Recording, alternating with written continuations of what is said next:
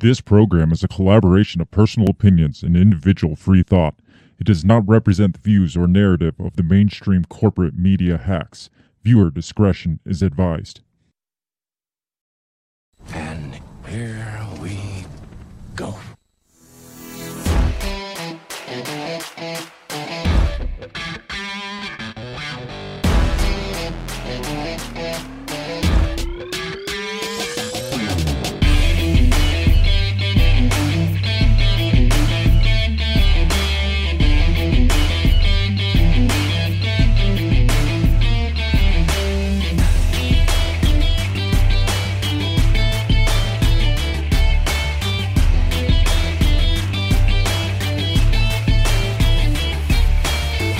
Live from the bell tower, taking a stand for your rights, your liberties, and all the bullshit in between. You're listening to Break the Bell Podcast. All right, everybody, it is that time of week again, and it feels like it's been a long time. Yeah, it does. Welcome to the live version of the Break the Bell Podcast. That's just without the weekend wrap-ups, right? Yeah, because I decided that we needed a hiatus from it. I mean, it's been 2 long years running, and we've barely missed an episode. I think there's been like 2 episodes we missed, and then this last couple weeks it's been like, the weekend wrap-up's not going to work this week, and then this last weekend I had stuff going on, and I was like, all right, when are we going to do this? And then I was just like, next week I planned a camping trip, and then found out my son has a baseball tournament, and then the following week I think we're going to have plans. I can't remember all the plans, but it's like the whole month of July is just one thing after another. A shit fest. So I'm just like, if we're going to take a break from something, it might as well be now in the summertime, and it might as well be the weekend wrap-up, because I'm not taking a break from this live show, because it's our bread and butter. Exactly, yeah. And, I mean, it's not like we're discontinuing the weekend wrap-up. We just decided we're taking a summer off of, or at least a couple weeks off of that part of the show. I mean, some podcasts take off like a month at Christmas time or in the summertime for their whole show, and it's just like, that's not us. We don't do that. We deliver. So we do. And holidays, vacations, we've always made it happen. So I think it's okay for the weekend wrap-up. I think everybody understands, and if they don't, I'm sorry. Yes. It's my show. That's right. So, you still have us every Monday night or Tuesday night or whenever it works out, but for the most part, every Monday night, we're still going to be live, and I think that's going to continue. I don't think there's any baseball after this weekend, so so it should continue on Monday nights throughout the summer, so you got that to look forward to. But we are live, and that is all that matters right now. So hello, beautiful bell breakers. Welcome to the show. Yes. We got an interesting one to talk about. Well, they're always interesting ones. Always That's always what I start. This one's going to be interesting, guys, and it's just like, They're always interesting. Yeah. I feel like we need a new word, because I feel like we watered down the word interesting. Unprecedented.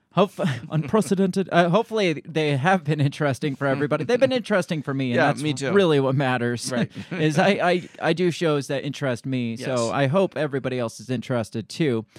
This one is interesting to me because nobody's talking about it. Yeah. Like, we go on different routes when we're coming up with topics. Sometimes we go on, well, everybody's talking about this, so we got to talk about it. And then sometimes there's topics that, well, nobody's talking about it, so we need to talk about it. And it seems like it should be talked about. Like, this is something pretty major. Yeah, we are talking about the downfall of the nation of Sri Lanka. Yes. Which, if you don't know where that is, we'll tell you where it is. It's the little island off the tip of India in the Indian Ocean. It's not really that little, I guess. It's a big island. It's a pretty big, not as big as Australia, but bigger than Hawaii. Yeah, so that's your frame of reference. Like, bigger than a small island and smaller than a big island. So it's I hope we're accurate for you. It's right in the middle. If you can picture that, that's exactly what it is. Yeah. So apparently Sri Lanka not only went bankrupt this last week, but they also collapsed completely. Yeah. Like, their government just doesn't exist at the moment, Right. or in most capacities. Do you got a phone call already? I do. I'm sorry. Well, I will keep going. So, as Bill takes his phone call, I will continue to push through this intro. As I was saying, this is one of those instances where an entire nation, it's one of those weird instances where an entire nation just collapses on itself and just completely folds on itself and goes bankrupt, which we talked about last week, I guess. We were talking about what holds the United States together, and the only thing we could come up with, the only thing that unifies the United States is the fact that the U.S. is too big for everyone to allow to fail. It's kind of like the housing bubble or the banking bubble in 2008. It was too big to fail, so we had to bail them out. And I feel like that's what the United States was. Bill, you're back. Yes. I was saying how this one's interesting because we talked, remember last week, about the United States being too big to fail, so it wouldn't ever allow to fail, and that's why we are unified, because the world powers or whatever feel that would just be devastating blow to the world economy. Right. But a small nation like Sri Lanka, yes, it has effects on the world economy, but I don't feel like the world is as eager to, bail, not necessarily bail them out, because I feel like there's going to be all kinds of bailouts here, but to prop up the existing and keep it going because it's too big to fail. No, I feel like the superpowers have been chomping at the bit for this one, just like with Ukraine and places like that. It's just like, oh, another one's going to fail. Yeah. And just its location being so strategically located there in the Indian Ocean, it's just like all these superpowers. You got China, you got the U.S., and you got India all surrounding them, just like, all right, what's going to go on? And they're all offering help. They're like, whoa, we got you. You don't want help from him. You want help from us, or not from India, not from China. What we can offer you is better. Yeah. Even though all the quote-unquote help from these countries is probably what got Sri Lanka in the first place the position it was in the first place. Who are they going to sell their soul to this time? Yeah, exactly. So I'm going to make a lot of comparisons to Haiti in this one, because the more I read about it, because I didn't know hardly anything about Sri Lanka before I started looking into this today, but the more I read into it, I was like, wow, this sounds a lot like our Haiti episode. Yeah, right. Like little strategically located island country where that gets exploited by the superpowers because of its location and its resources and stuff, and offered all this assistance that in the end just makes it worse than it was to begin with. Yeah, and it's one of those, also like Haiti, it's one of those where people saw it and its economy, they needed help, and they're like, let's experiment with this. Yeah, we can do some different things and see what works. Oh, yeah. We talked. We did a whole episode a year or so ago about Haiti and that economic experiment there with like the Clinton Foundation and the U.S. kind of exploiting the people and the resources there. So go back and listen to that one. I feel like I haven't listened to that one since then, but I feel like there's probably going to be some parallels between the two, and I am going to make some Haiti connections here back and forth during this episode too. So that should be fun. Before we get into this episode, obviously we got to mention our freedom-loving coffee sponsor, that is Run Your Mouth Coffee, who promote, that's the wrong button. There it is. We'll get our shit together today. You're making phone calls, I'm clicking the wrong buttons. I know. Run Your Mouth Coffee. They sponsor free speech. They sponsor your ability to run your mouth.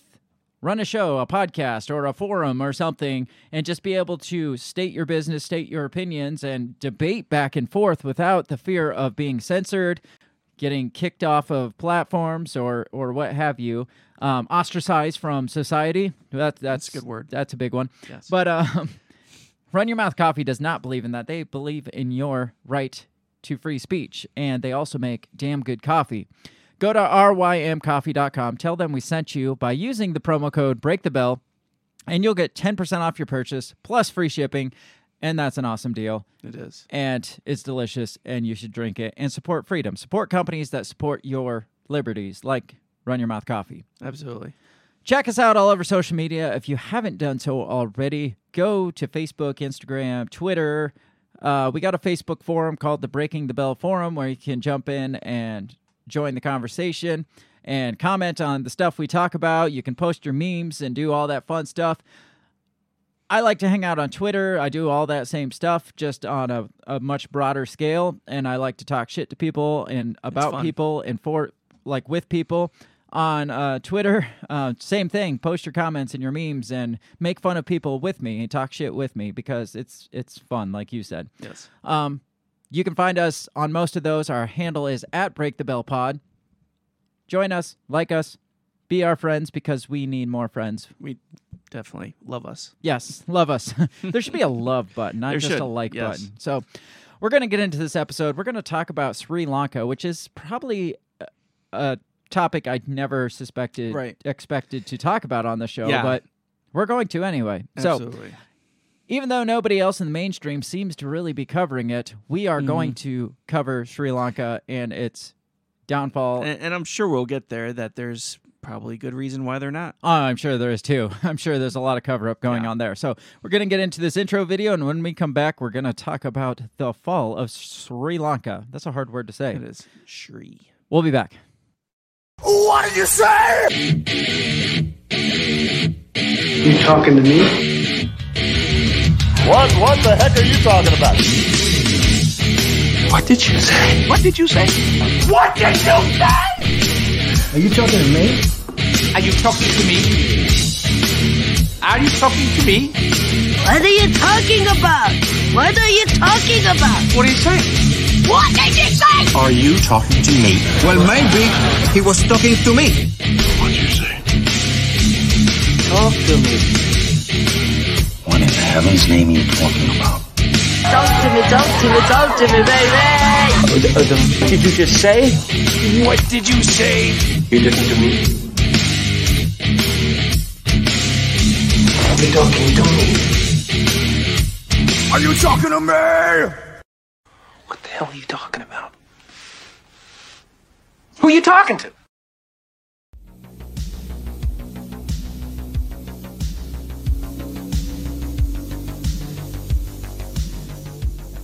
And once again, we're back. Hello there. We say we'll be back, and We every deliver. time we come back. Yes. Most of the time. Sometimes. Is there a time we hadn't? I don't know. There's been times that I'm like, okay, we're going back. And then I'm like, nope, not yet. Not yet. Not yet. But that's just a teaser. Yeah. So, but we are always back. leave them wanting more, right? Obviously.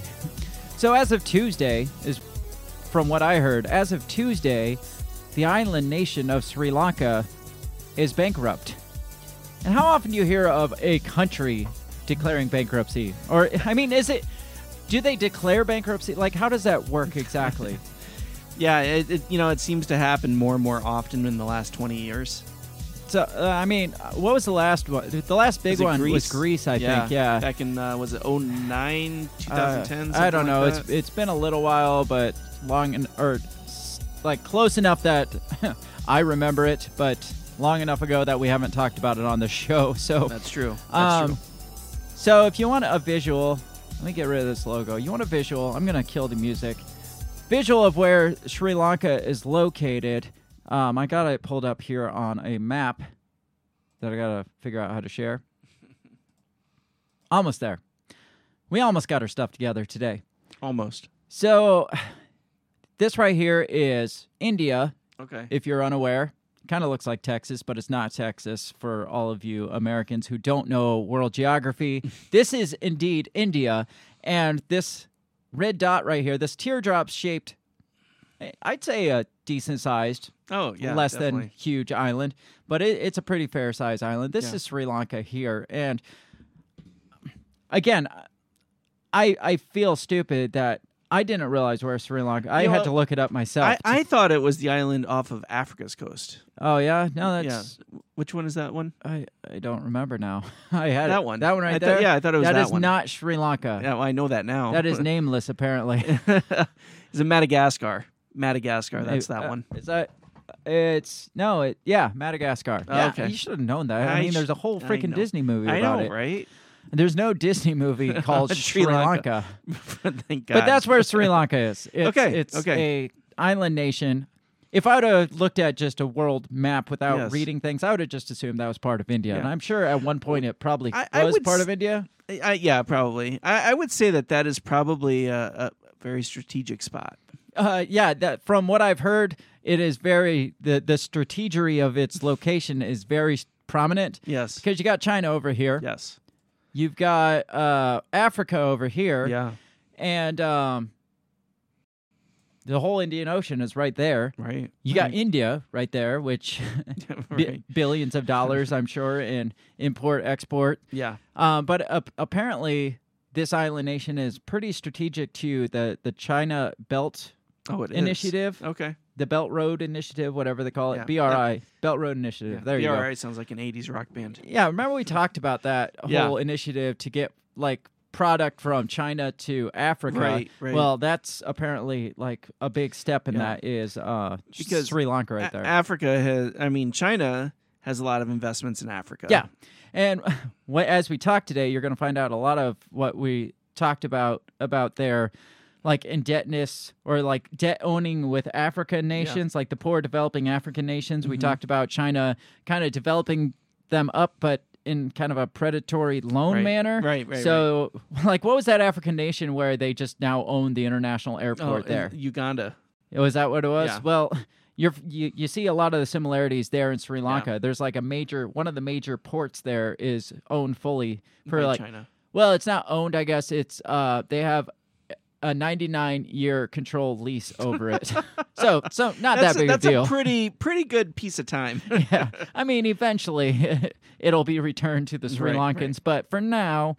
So now my question, we were talking about how does a country go bankrupt? Because everybody feels like personal bankruptcy, like you just wipe your debt clean, except for like student loans, and then you just don't owe that debt. It's like, oh, we just owe a bunch of car loans and house loans. Let's just declare bankruptcy. That all goes away. Yeah, you liquidate your assets, right? Right. Does that happen in a country? Does the debt go away? I don't believe so. Well, if it does, then you got to liquidate your assets. Would be your land. Right.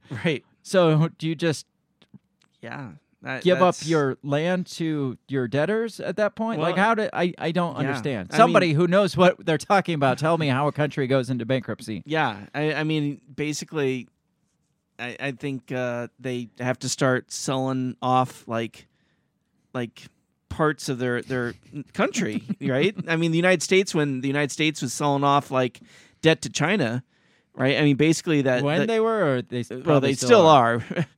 But they sell off like basically parts of the Fed to this other country. So, God, what a headache! That's globalism at its finest. It is. It really is. Yeah. I mean, you just borrow money from these other countries, and it's fine. It's fine. Yeah. China's like a 15% stake owner in the United States now, right? So, yeah, God. So they've considered bankruptcy. Does anybody care about this?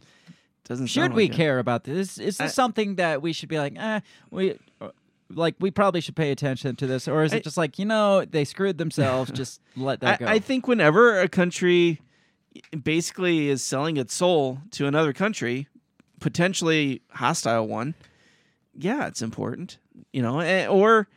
if it's one where, like we talked about, if it's one where the United States has had a hand in its downfall, right? I mean, because that's kind of what they want to do here is what they're doing there.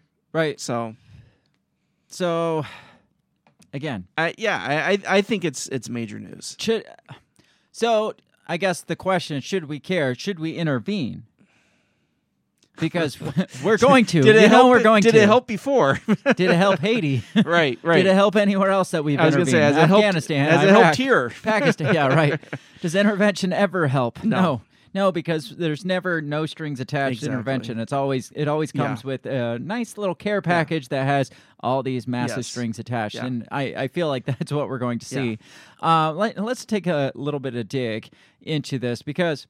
Like, my first thought was, because this popped up, I think you sent it to me. You're like, hey, Sri Lanka is bankrupt. And then a few minutes later, you're saying, hey, Sri Lanka is basically fallen as a country. I'm like, what the fuck's going on? Right. So my first thought was, like, how does this just happen? Right. Just so instantaneously happen. And then, apparently, like, as I started digging, this has been going on for some time. Yeah. Like, you just Google Sri Lanka. Yeah, it's not in the headlines, but you Google it, and you get articles clear back, like, late last year that's like Sri Lanka economy is spiraling out of the shitter, and in March it's like, will Sri Lanka survive? The protesters as far back as March marching on the government. And it's just like, Where the hell was this in the news? Yeah. Well, I know, and that's what surprised me. Well, and then back in what was the one I sent you, and it talked about how their GDP was up way high and how successful they were, and then it's like 2 months later, all of a sudden they're in a downward spiral. Yeah, it's like how long ago was that? Do you remember? Let me see. Like I said, I because that raises a lot of questions to me. Like, how does it just all of a sudden decide to go down the shitter? And a lot of it is being blamed on obviously COVID-19. Yeah. And what's the other big one? The war in Russia. Yeah, obviously Ukraine, those two big things. Yeah. Do you got it? Yep. Okay. So this is from January 2021. So not that long at all. Hold on. It says retail army helps Sri Lanka stock skyrocket to the world's best. So it had like the world's best stock. Yeah. In 2021. January 2021. So why are we blaming the pandemic on this spiral then? Yeah. Well, I'm guessing that retail army is foreign investors. Exploiters? Yes. Like the retail armies foreign exploiters that happen to help assist Haiti by chance? Yeah. Yep. Like I said, and I will say a bunch of times, this Sri Lanka seems like it's the Haiti of Asia. Yeah. And your comment to that was, you're like, they probably have Hades all over the world. Oh, yeah, absolutely. Absolutely. By Hades, we mean little tiny nations that superpowers like to exploit. Yeah, right. And they fight like over. To send all these foreign investors in with promises of making them super successful first world countries, and then here they are. Yep. So let's go to the headlines. As of, this was Wednesday of last week, on CNN it says, Sri Lanka is bankrupt, the Prime Minister says. It's like they don't believe him. So this is in Colombo, Sri Lanka. It says Sri Lanka is bankrupt. Prime Minister Ranil, and I got a slew of names to pronounce in this episode because apparently the Sri Lankans have the most messed up names. Says Prime Minister Ranil Wickremesinghe on Tuesday, as the country suffers its worst financial crisis in decades, leaving millions struggling to buy food, medicine, and fuel. It's funny that they say that because I think, as I showed you in 2013, they were also in dire straits where the president had to resign because... But I think it was the same president, to be honest. Was it? They brought him back? I feel like this guy has been out and in and out a couple times. Okay, well, I don't even feel bad for him then. No, not at all. It's like some power family. girlfriend. It's some like elitist power family in the country that's probably using a lot to his own to benefit his own family. Yeah. And he's probably got a son that's riding around like eating or like snorting Parmesan cheese off the carpet and making these backdoor deals for him and his family. Selling pictures for $500,000 that they paint. Exactly. Huh. So I'm just going to call him the Prime Minister because I'm not going to try to say that name.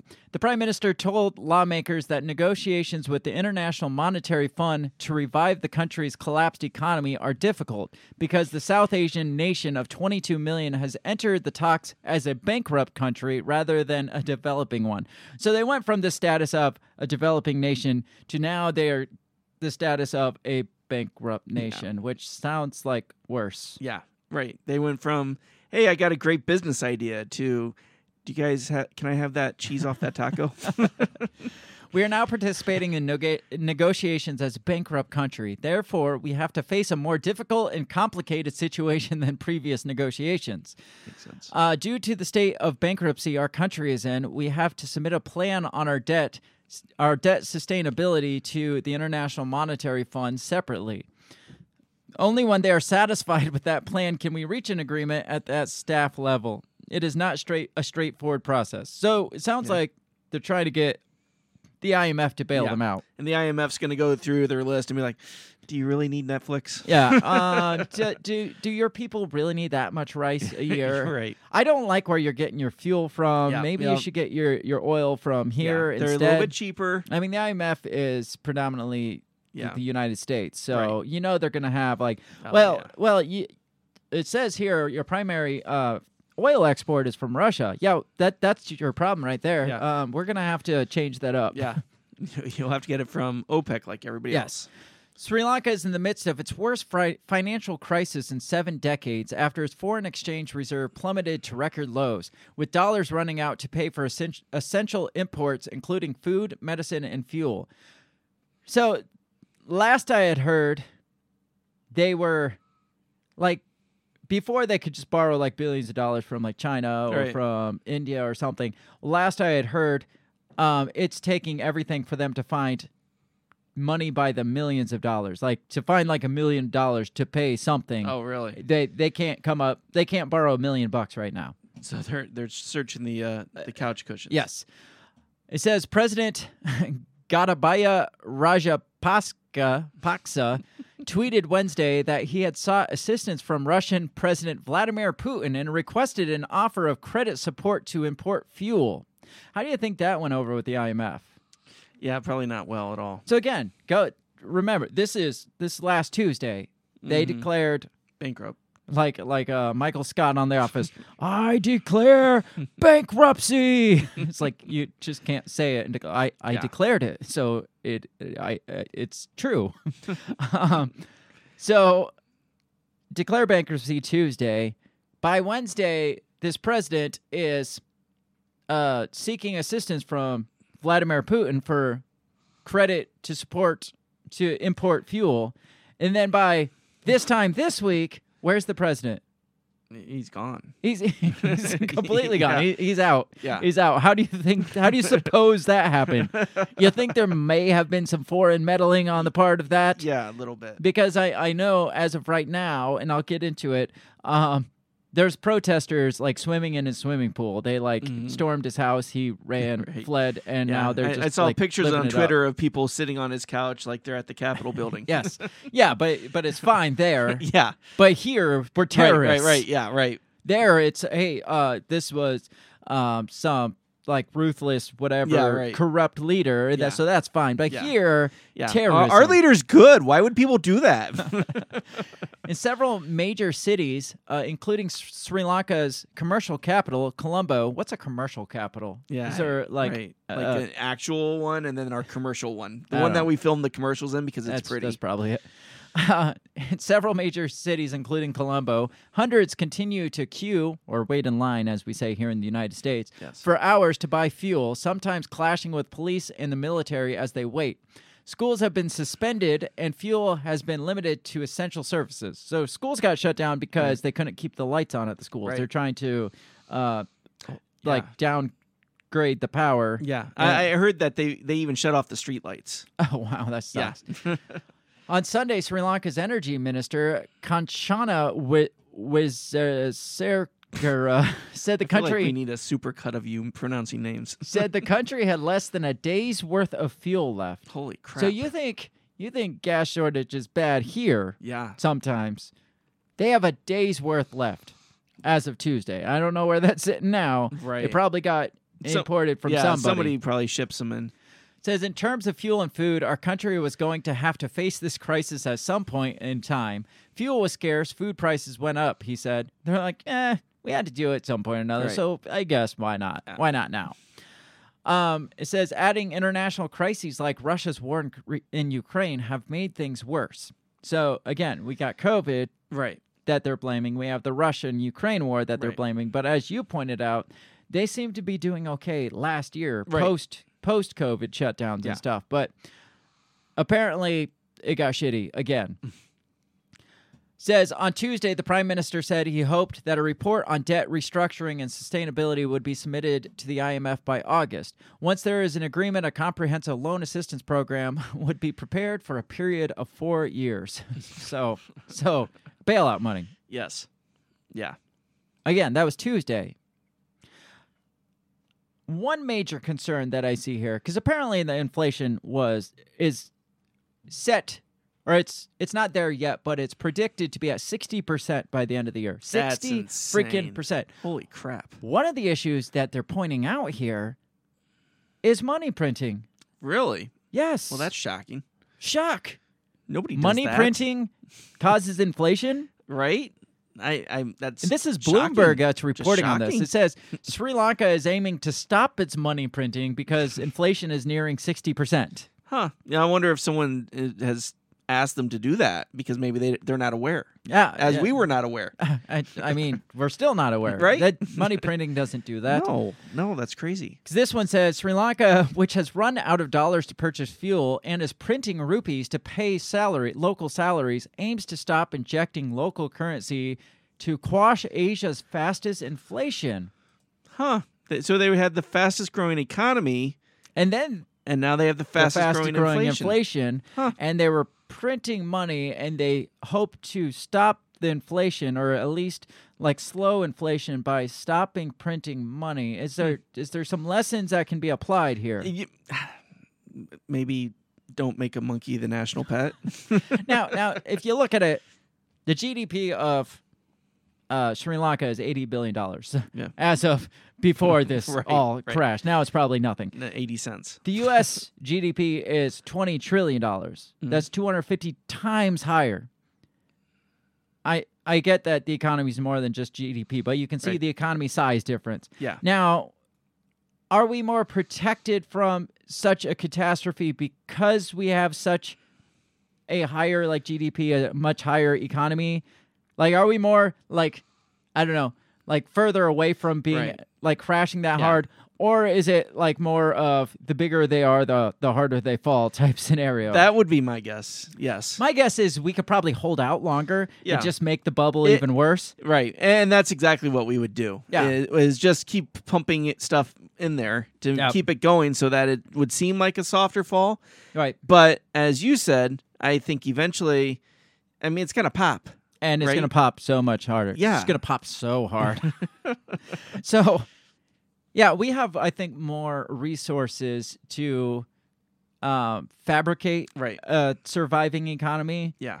To fake that things are going okay. We can just move shit around a little bit more. Yeah. But in the end, when it does fail, it fails that much harder, which is why we came to the conclusion last week that the United States is too big to allow to fail. Yeah.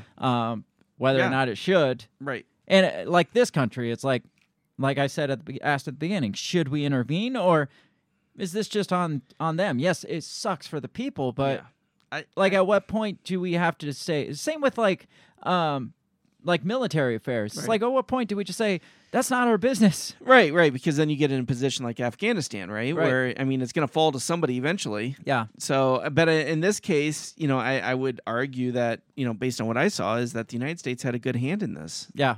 Yeah. We'll get there too. I know. It's there definitely, but. I feel like the foreign intervention is probably how it got there in the first place. And so now they're just setting themselves up for more foreign, and maybe this time they'll be like, you know what, you tried last time, we're going to try these guys over here. or they'll be like, if you just give us more, and then we can borrow more on top of that. Just make us the 51st state. Can you do that? Perfect. So they won't do that because then they got to pay minimum wage too, federal minimum wage. We can't have cheap labor, just like I think we brought that up in Haiti. Yeah. That was we one talked of the problems about in Haiti, how U.S. interventions kept the minimum wage lower. They lobbied the Haitians to keep their minimum wage lower so we could have cheaper Right, that's right. They fabricated labor. These protests and stuff just to keep it down. That's some bullshit, man. You don't think that's going on here? U.S. is coming. We're going to get a better minimum wage. No. So like I said, bankrupt last week. This week, the president resigning. Yes. Is set to resign. I think he's obviously out of the presidential palace because they're swimming in his pool, but he's supposed to resign by Wednesday from what I had heard. And even the prime minister, which I know that there was a lot of contention between the presidency and the prime minister positions, and I think one of them was one side, the other was another side as far as their foreign relations and stuff. And so the president is definitely resigning, and the prime minister's like, I will resign once the new government takes power. And I'm just like, will you? Or are you just saying to make everybody happy? Yeah. Or so you won't get killed. Right. And it's got to be bad if the president's resigning. Yeah. Right? Because how many times you see countries go to shit and the president's still no, everything's fine. We got this, right? Well, when the president is fleeing the capital, where was the last place we saw that? I can't even remember. There's been a couple countries we've done recently where the president's just like, I'm out. See ya. Yeah. I don't know. We'll have to go back. I remember talking about it. Yes. There's a lot of them. We'll have to go back through our repertoire. Oh, it was Afghanistan. Was that what it was? Yeah, he's like, we will stand strong as a people. And then 5 minutes later, he's like, I'm out. Was that his plane? Did he just leave? Yeah. So this is from People. It says Sri Lankan president is to resign after outraged protesters occupy his home and even swim in his pool. So here's this. This looks similar to the January 6th stuff, doesn't it? It really does, yes. They're staying in the rails. Is there a guy with a buffalo hat? I don't see one. It's got to be there somewhere. Sri Lanka's government will soon be restructured after a series of escalating protests in the island nation's capital demonstrate overwhelming distrust in the president's leadership. President Rajapaksa, Prime Minister Wickremesinghe, and other top officials lost significant support from constituents when alleged mismanagement steered Sri Lanka into a severe economic crisis. Yeah, it'd be hard to trust your government when you come on like international television. You're like, guys, we're bankrupt. Yeah, right. Sorry. Yeah. When like, how pissed off are people about like gas prices now here? Oh, yeah. There's plenty of them. At least half the country that's like, we need this guy out. Oh, yeah. Now imagine if you found out we have 1 day left of gas in the entire country. Yeah. I think that there would probably be like rioting in the streets. Some freaking Mad Max shit right there. Right. Says for months, protesters have used peaceful methods to urge for new leadership, but over the weekend, national unrest reached a crescendo, moving from the streets to the leaders' Colombo homes. Again, it tells me there's got to be some kind of like NAD style, like push for them to just all of a sudden, because I mean it's been going on for a year, 2 years now, just like the gas getting higher and higher, food getting higher and higher. I mean, does it necessarily take the prime minister saying, oh, we're bankrupt for that, and then that sparked it, or do you think that there's like some foreign NGOs there that are training up the protesters, and they're like, this is our moment, go get it? Yeah, no, that wouldn't surprise me at all. Because up until now, it's been peaceful, like it says, and then all of a sudden it's just like, okay, let's go do this now. I mean, at some point, the switch does flip in people. Yeah. There is that line. It's just like, all right, we can't hold out on this. This isn't working. Let's switch from the peaceful to the less peaceful tactics here. So maybe it was organic, but as we research a lot of these conflicts in all these countries, it usually is less organic than we'd like to think. Right. Says on Saturday, one day after the president fled his home, a large mob breached and occupied the official presidential residence. According to photos and witness accounts, protesters on the grounds have lounged on his furniture, laid on his bed, cooked in his kitchens, gasp, and splashed around in his large pool. Domestic terrorists. Oh, my gosh. Look at that. Look at them splashing in his pool. How evil. I wonder if any of them peed in the pool.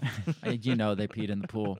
After a long day of protests, that doesn't sound like a long day of protests. Yeah, right. They went to a mansion, they cooked some dinner, swam around the pool, watched that was TV. a rough one. Yeah. That was a rough one. Woo, I hope we don't have to do another one of these. So it says, after a long day of protests, the president announced his intention to resign effective Wednesday. Why Wednesday? What's significant about Wednesday? Is he hoping between now and then something happens? Yeah, somebody gives some money. Yeah. Just hold on. I promise by Wednesday. Yeah. It says the prime minister also offered to resign once a new government is in place, though his announcement did not absolve him as protesters lit his residence on fire. Oh, he should have done what the president did. Yeah. At least he'd still have a house. Yes. They swam in his, maybe they showed up and there was no pool. Yeah, right. Or he had no food to cook. No food, yeah. And they're like, fuck this guy. Yeah, and lit let's his house burn his on fire. place. Like the president, the prime minister was not home at the time. After the news broke that the protesters had been successful, celebratory fireworks rang out in Colombo. Wait, how did they afford fireworks? I don't know. Maybe they found them at the president's mansion. Yeah. I don't know. It says a member of the opposition party told the Washington Post, this was a failed president and a failed government. and this was the might of the people on show. So what do you think of all this? Worst economic crisis in the country in 70 years. Yeah. Right. They owe everybody out their ass. Yeah. They declare bankruptcy by just declaring I am bankrupt. But they were a toast of the ball a year and a half ago. Mm-hmm. Right? Yeah. And how many... It makes you wonder how many of these countries, these up and rising stars, are going to go this direction over time when they can't pay off their debts that they sucker themselves into, or they get suckered into, or strong-armed into because they have no other choice. It's like, how many of these are going to go that direction? Mm-hmm. Like, this seems like a prediction of what's to come in so many other places that were supposed to be. Right. Making all these poor nations more equitable and more on the same playing field as the superpowers. But it's like we prop them up and then we just like dump them off the table. Yeah. Well, and that's it exactly. Or, their culture can't handle the exploitation. Right. Right. But I had heard that similar things are happening in other countries, like the Netherlands and a couple other African countries. What's going on in the Netherlands? I heard similar thing, record inflation, protest, that type of thing. And I think Albania and Tunisia are the same thing. Wow. So the last thing I want to read here is it says the economic situation, already reeling from a COVID-related halt in tourism dollars, has been exacerbated by the Russian invasion of Ukraine, which had proven to have worldwide consequence on prices and imports. And I know those things did have major impact. I get that. But it takes a certain kind of leader to overcome that and not make stupid decisions that benefit his family or benefit the elitists or just stupid decisions in general. Yeah. Like, oh, that Ponzi scheme sounds like a great idea. Right. Sure, we'll buy 5747s. Yeah. Right. We'll let China come in here and pay for, give us this money and build up our infrastructure. What could go wrong? Right. Nike wants to build a plant? Yeah, that's a great idea. So, I guess to get into, what's going on, we got to have a little bit of backstory on Sri Lanka because, again, I don't know anything about Sri Lanka. Right. But apparently there was a civil war there for the last, 30 years, up till 2009, I think is when it ended. So from mid-80s to 2009. It was kind of, so foreign investors didn't want to have anything to do with it, during the Civil War. It was just too unstable. It's like, no, hands off. Yeah. Yeah. And then once that was cleared up. Now, how was that ever a thing? How have we ever taken that? We never take that route anywhere else where there's civil wars. Right?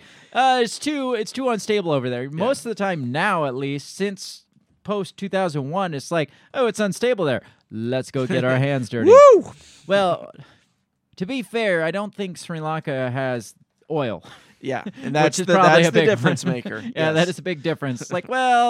Do they got any natural resources to exploit? They got rice. They got coconuts and rice. We get our rice from Haiti. We're good there. Yeah, right. Coconuts. There's all kinds of other tropical regions that we possess. So. Not so much exploiting of the natural resources. So we'll wait for them to figure their shit out. So keep going. You were talking. Oh, yeah. So, nobody wanted to touch it during the Civil War. Once that got resolved, then all of a sudden everybody wanted a piece of the pie. As typical, right? Mm-hmm. And so, I think it was 2013 is when they did away with the last leader. Yeah. Like you said, maybe the same guy. I don't know. I think at least in the same family, maybe. Yeah. And then foreign investors started moving in about the same time as Ukraine's forein investors started coming in. Shocking. Right? Wow. It's crazy, all the parallels that happen here. And how events coincide in different regions at the same time. Yeah. For example, and I'm going to talk about this more later, the tsunami or the earthquake in Haiti happened a couple years after the tsunami in Sri Lanka, and they just happen to have some similar outcomes, similar investors going in, the Clintons, and helping out with this. And again, I'm going to talk about this more later, but it's just weird how things just happen in waves. Mm-hmm. Yeah. And like we just chalk it up as coincidence. Mm-hmm. Yeah. Like, for example, I think we talked, was it last week where we were talking about these uprising of like these little pockets of civil disorder, like around the same time as the Revolutionary War, it just kind of like across Europe. And then the same thing with like communism, it sparked here and then it was all of a sudden there. And it's just like, is this coincidence or is there some, we talked about like this, like outside push in regions. Yeah, to just flip economies kind and of shake shit. things up a little bit every so often. We talked about shaking up the snow globe. Right. Yeah. No, I definitely think this was shaking up the snow globe. Yeah. So this from ThoughtCo. It talks about the Sri Lanka Civil War. It's just a little bit of background. I don't want to spend a lot of time on it, but I feel like we got to know a little bit of history about it to know how they got to where they are. Because it says, in the late 20th century, the island nation of Sri Lanka tore itself apart in a brutal civil war. At the most basic level, the conflict arose from the ethnic tension between the Sinhalese and the Tamil citizens. In reality, though, the causes were much more complex and arose in part because of Sri Lanka's colonial history. So, colonial background. Right. Ruled British. by Great Britain. Yeah. At the same time as India, I'm guessing. Yeah, probably. They didn't have a Gandhi, though. Yeah, unfortunately, no Gandhi. Great Britain ruled Sri Lanka, then called Ceylon, from 1850 to 1948. When the British arrived, the country was dominated by the Sinhalese speakers, whose ancestors likely arrived on the island from India in the 500s BCE, so a long fucking time ago. Yeah. Sri Lankan people seem to have been in contact with Tamil speakers from southern India since at least the 2nd century BCE. But migrations of significant numbers of Tamils to the island appear to have taken place later between the 7th and 11th centuries CE, the Common Era. So you're talking like two people groups that, I get that the Sinhalese people were there first, technically. Yeah. And then the Tamils came in later, but you're talking 7th through the 11th centuries. Yeah. You're talking how many hundreds of years ago? Yeah. Right. A lot of hundreds of years ago. Hundreds of years ago. Yeah. So you think by now they'd figure out how to fucking get along on Apparently this little not. island. Yeah. Right. It's not like this spread out continent. It's like this little island. And they're like, oh, hey, you know what? Fuck you. Right, exactly. And fuck you for the next 600 years. Yeah, serious. In 1850, the population of Ceylon numbered about 3 million, predominantly Buddhist Sinhalese, and 300,000 mostly Hindu Tamils. So there you go. You got religious differences too. But aren't they supposed to be like the two most peaceful religions? You'd think so. The British established huge cash crop plantations on the island, first of coffee and later of rubber and tea. I didn't know that rubber was a cash crop. I didn't. Where do you grow rubber? Colonial officials brought in approximately 1 million Tamil speakers from India to work as plantation laborers. You mean slaves? Yes, sounds like it. So it's similar to what happened here between, I know that whites weren't here first, but we brought in blacks as the slaves, and then how much contention was there between blacks and whites for the next hundreds of years? Right. The British also established schools in the northern Tamil majority part of the colony and preferentially appointed Tamils to bureaucratic positions, angering the Sinhalese majority. I don't need all the backstory, but you get the contention here. You get the British coming in and they determine the winners and losers. Yeah, they're so like, they take the minority and they'll be like, you know what, they're easier to work with. We're going to put them in charge. We like these guys. They're easier to get. And their name is easier to pronounce. Yes. The British granted Ceylon, or Sri Lanka today, independence in 1948.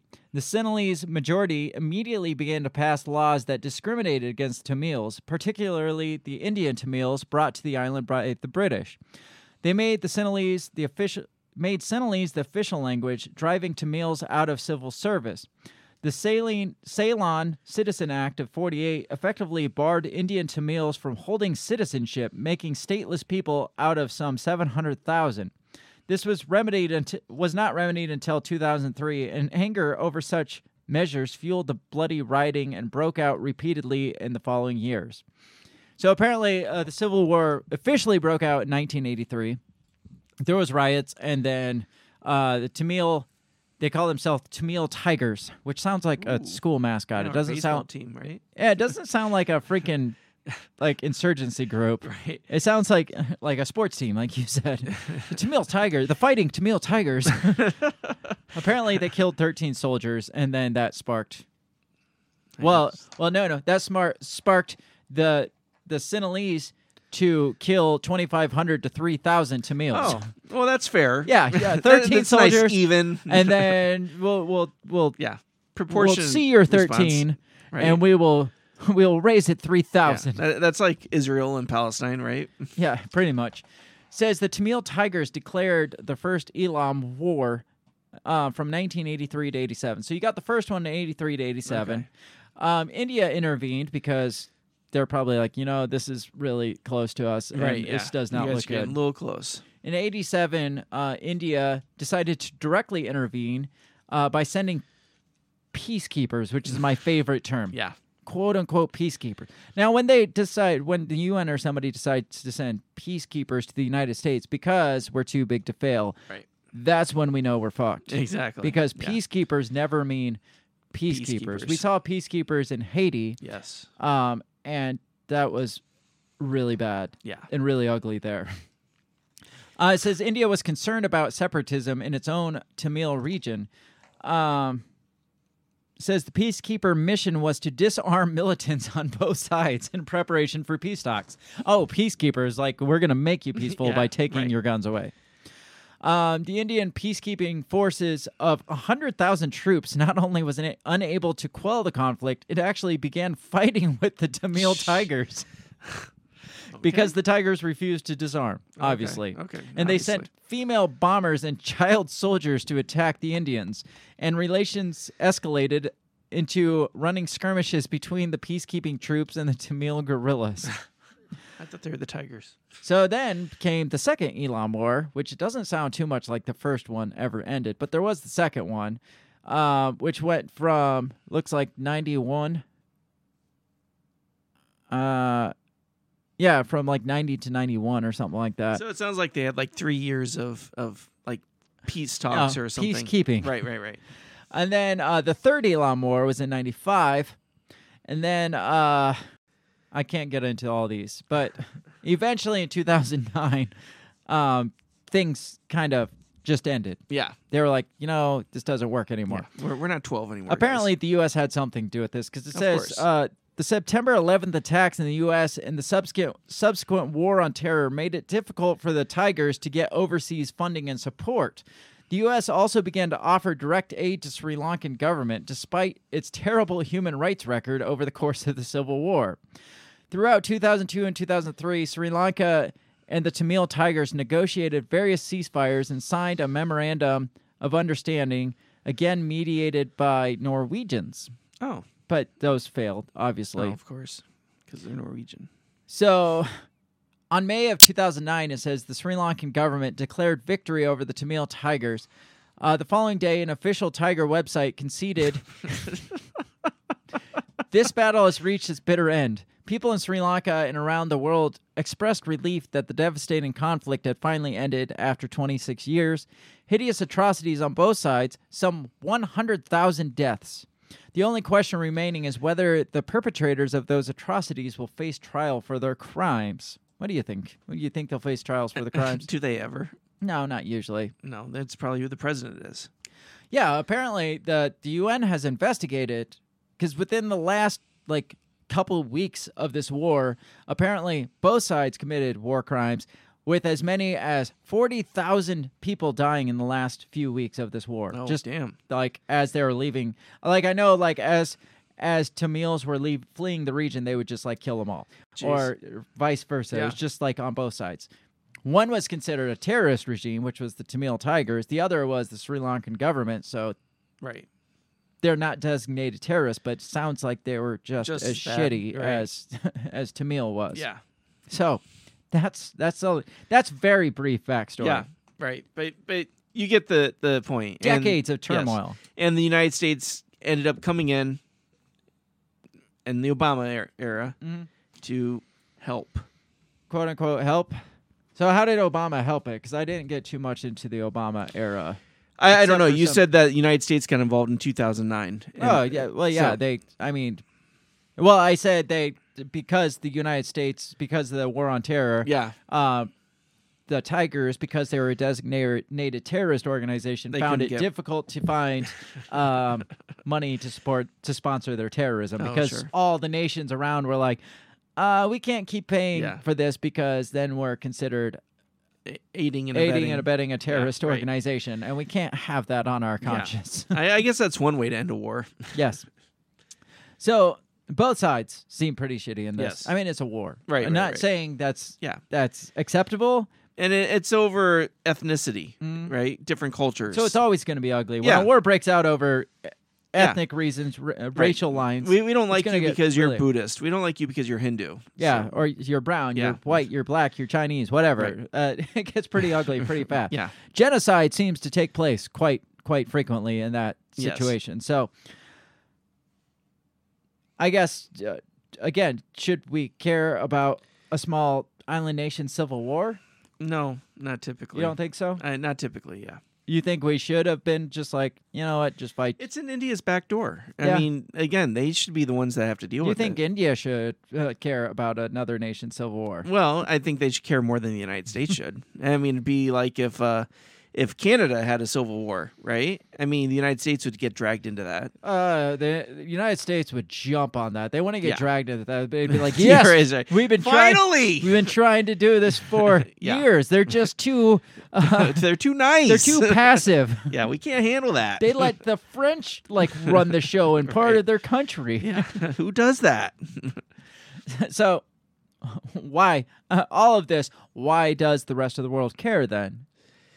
Well, like we talked about before, that it's kind of prime locale. Strategic location. Yeah, Yes, absolutely. I didn't want to say it because it's sitting right It's there. sitting and I right in didn't front of want you, to but think I this- was cheating. This website is called investsrilanka.com. That tells you how strategic Wow. of a location. They have a page dedicated to the strategic location of Sri Lanka. They are trying to get people to invest in Sri Well, Lanka. I guess they don't call it out any better than that. Was there? We never found an investhaiti.com. No, they did not. Must have been That's too on late the dark for web. that. Would have been too late by then. So this just talks about a strategic location. It says it's situated strategically at the crossroads of major shipping routes to South Asia, the Far East. Did we ever specify where the Far East actually is? Because it sounds made up. I mean, if you get to the farthest part of the east, there's always more east. So it's farther than the farthest east? It is further than the furthest east. So it sits between South Asia, the Far East, and the continents of Europe and America, making it's not really Yeah, between America's Europe. way out there. Yeah, like Africa blocks Yeah, right. Sri It's like- Lanka. well, it's on the same hemisphere. How? I don't get it. I think they're trying to oversell. I mean, shipping routes, sure. I don't know what our shipping Maybe routes though. are, but I mean, are our shipping routes from America going to go past there? they casually? probably go around, to India and stuff. Yeah, maybe. Their routes, they go right by there to India. It says it makes the country a convenient port of call for shipping lines and air freight service. Further, Sri Lanka's proximity to the Indian subcontinent positions the country as a gateway to a market of 1.3 billion people. These factors have combined to generate keen interest in the country's logistics sector, as well as from manufacturers looking for opportunities in the South Asia regions. It sounds like they're selling prime real estate here. It really does. It's like this ain't even your real Yes. estate to sell. Yeah. It's like buy Sri Lanka, invest war dollars into Sri Lanka. Look at this comfortable sitting space. Look how look it's on prime shipping routes. Yeah. It's got great ports. It's situated right next to India. And look at the markets in India. Perfect for commercial or military uses. Yeah. That says everything, in my opinion. Yeah. Just the fact that there's an investinSriLanka.com. Yeah, that says strategic location. Yes, that says everything.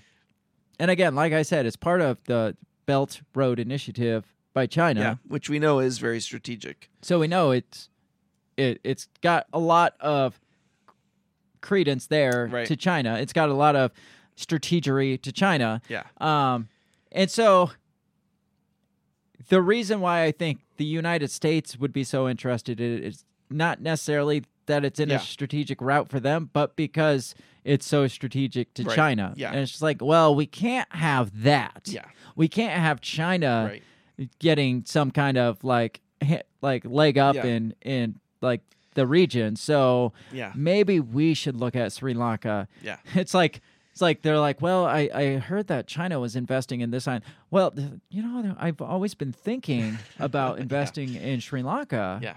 It's like, but why? That doesn't connect us to anywhere. Find out your rival has a crush on a girl. Yeah, and it's you're like, I really like that girl. I wouldn't mind asking her out too. Yeah. So here's the China belt stuff. Because apparently a lot of people, at least in the West, are saying that China is the ones that pushed them into the chaos that they're in because of their predatory loaning and things like that. I heard that. So this one says, did China push Sri Lanka into spiraling debt? They didn't push them.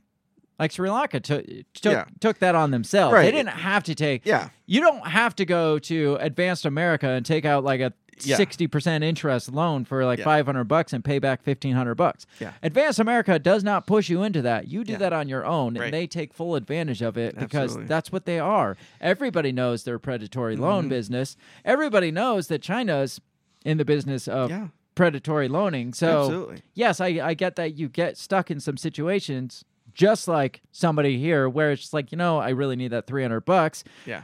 I guess I'll try to pay back the $1,500 next month that I'll owe. And that's probably a lot of what China does. Oh, I'm sure. This says China's One Belt, One Road, now known as the Belt Road Initiative, was announced in 2013 and seems it has one purpose only: subjugation of the economically fragile nations on the way to becoming a great power by the time the Chinese Communist Party celebrates 100 years. There are numerous examples of countries developed and developing which are economically fragile that have become even more fragile courtesy of the One Belt, One Road initiative. The recent situation in Pakistan and Sri Lanka is a case in point.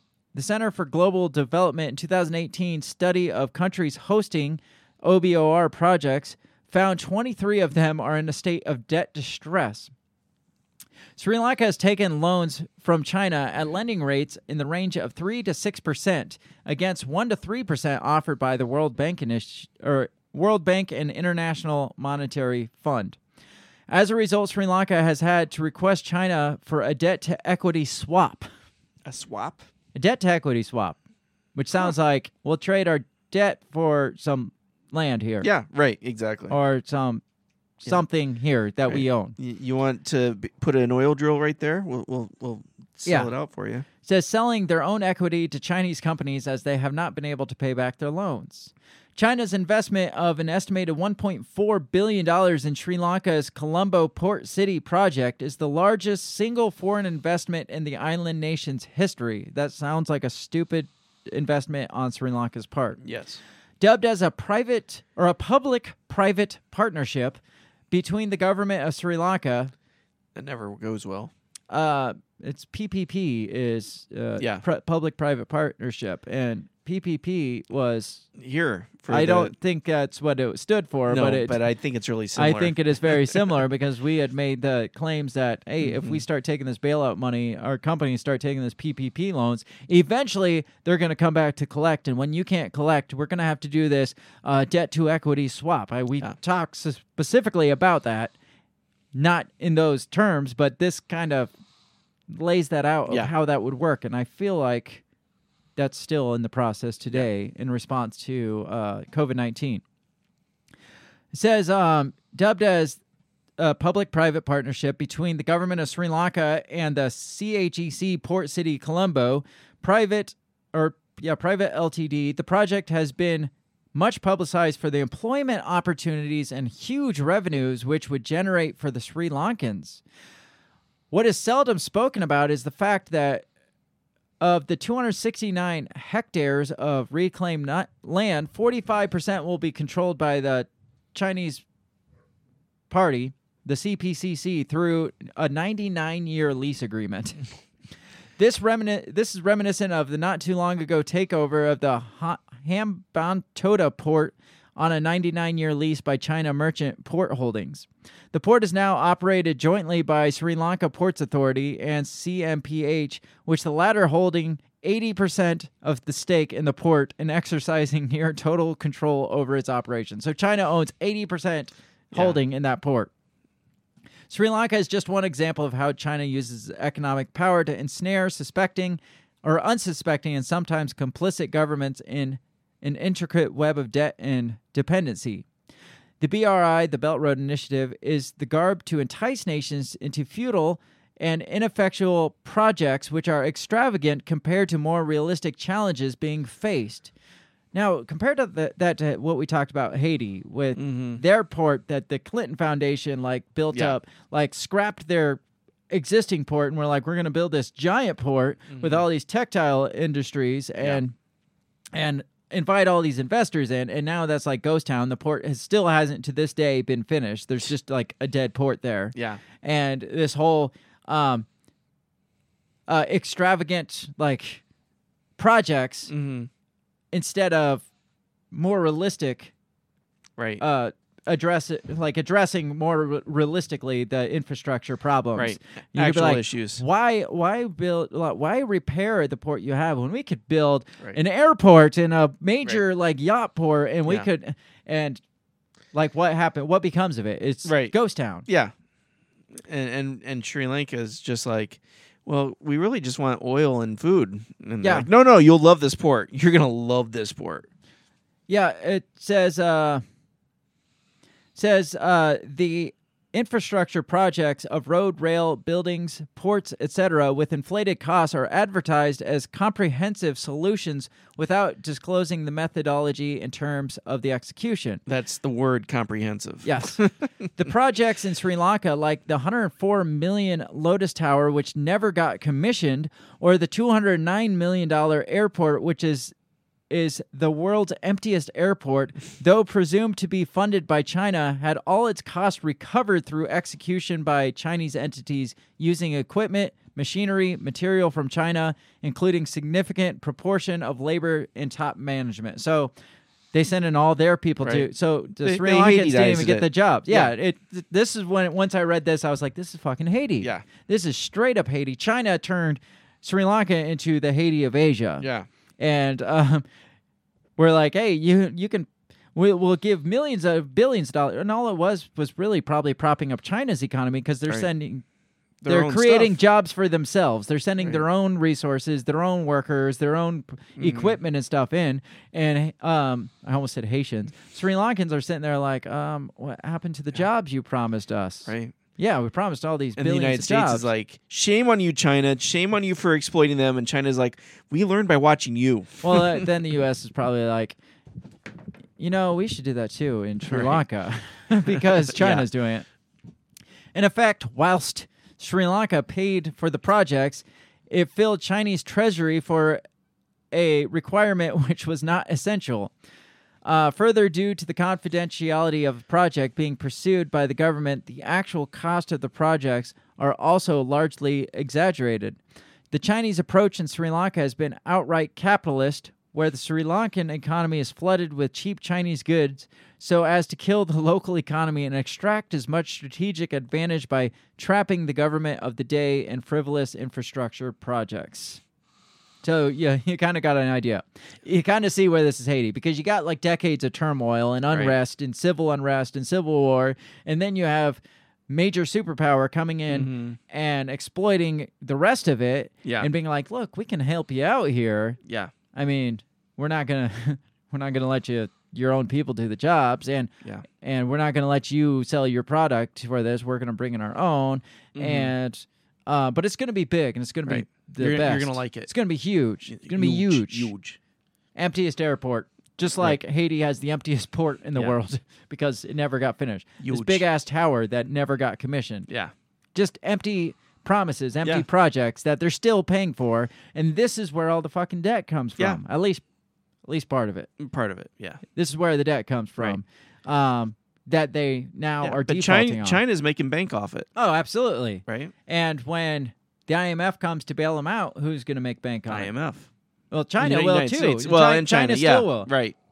China's going to be like, look, we got to finish this airport, man. Because somebody's got to pay China's debt, exactly. and it's not Sri Lanka. Yeah. So the IMF is going to probably work some, penny on the dollar kind of. Yeah. So China's going to make still a lot more than Right. a defunct nation's going to pay them. But then the IMF's going to be like, well, now you kind of belong to us. Yeah, right. Now we need your comprehensive plan on debt return to us. Yeah. How's that going to work out? Yeah.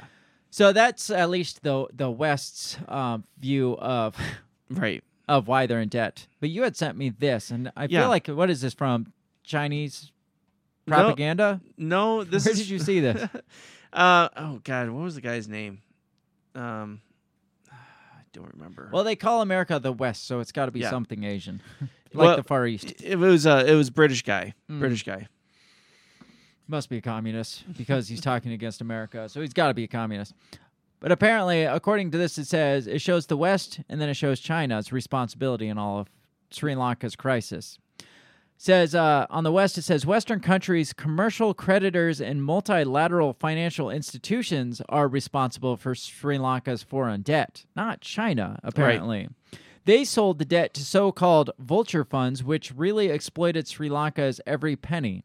And you see, all the debt, Sri Lanka's foreign debt summary. I don't know how this applies to the United States, but apparently they're saying China's not the bad guys. Right. The U.S. or the West is the bad guys in all of this. Yeah.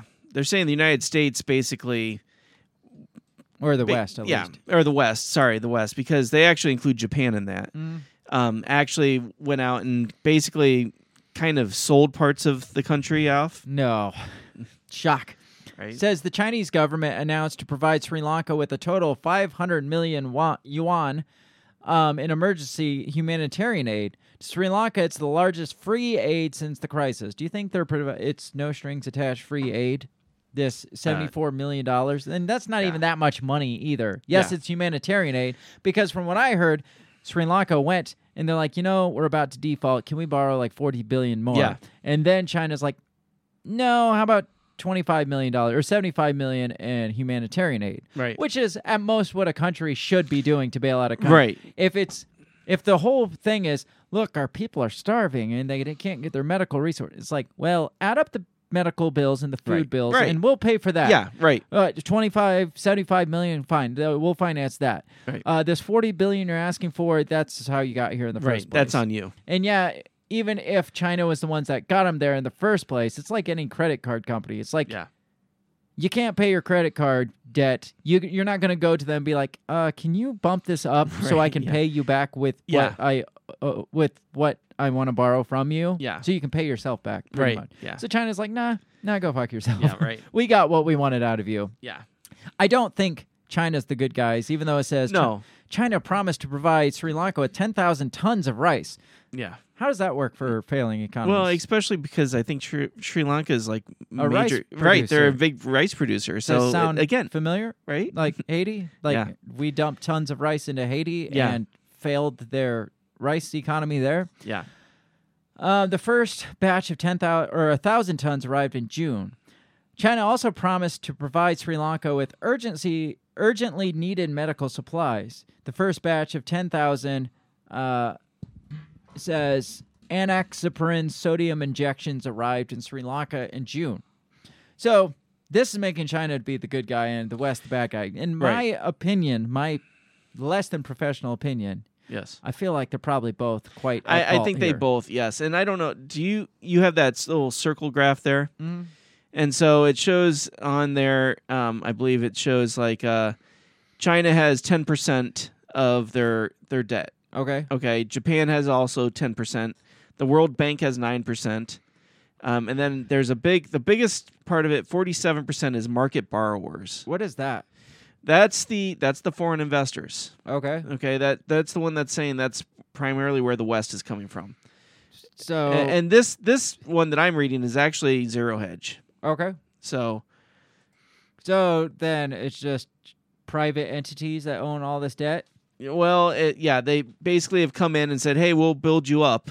And so then they go out and they look for like these foreign investors that they take loans out of to try to build up the country. And so that's where a lot of that is. But then they, like you said, they don't complete the projects or whatever, and so then it's just hanging out there. That's what we do. That's what what every exploiting country does. Right.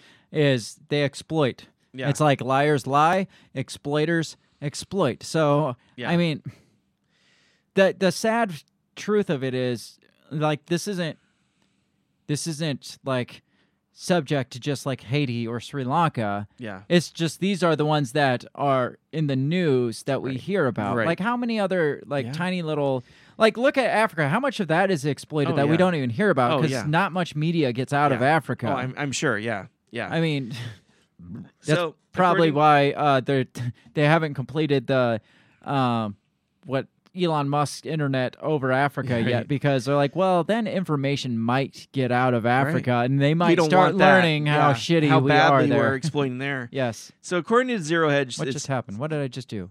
I don't know. We went to Facebook. Keep going. Okay.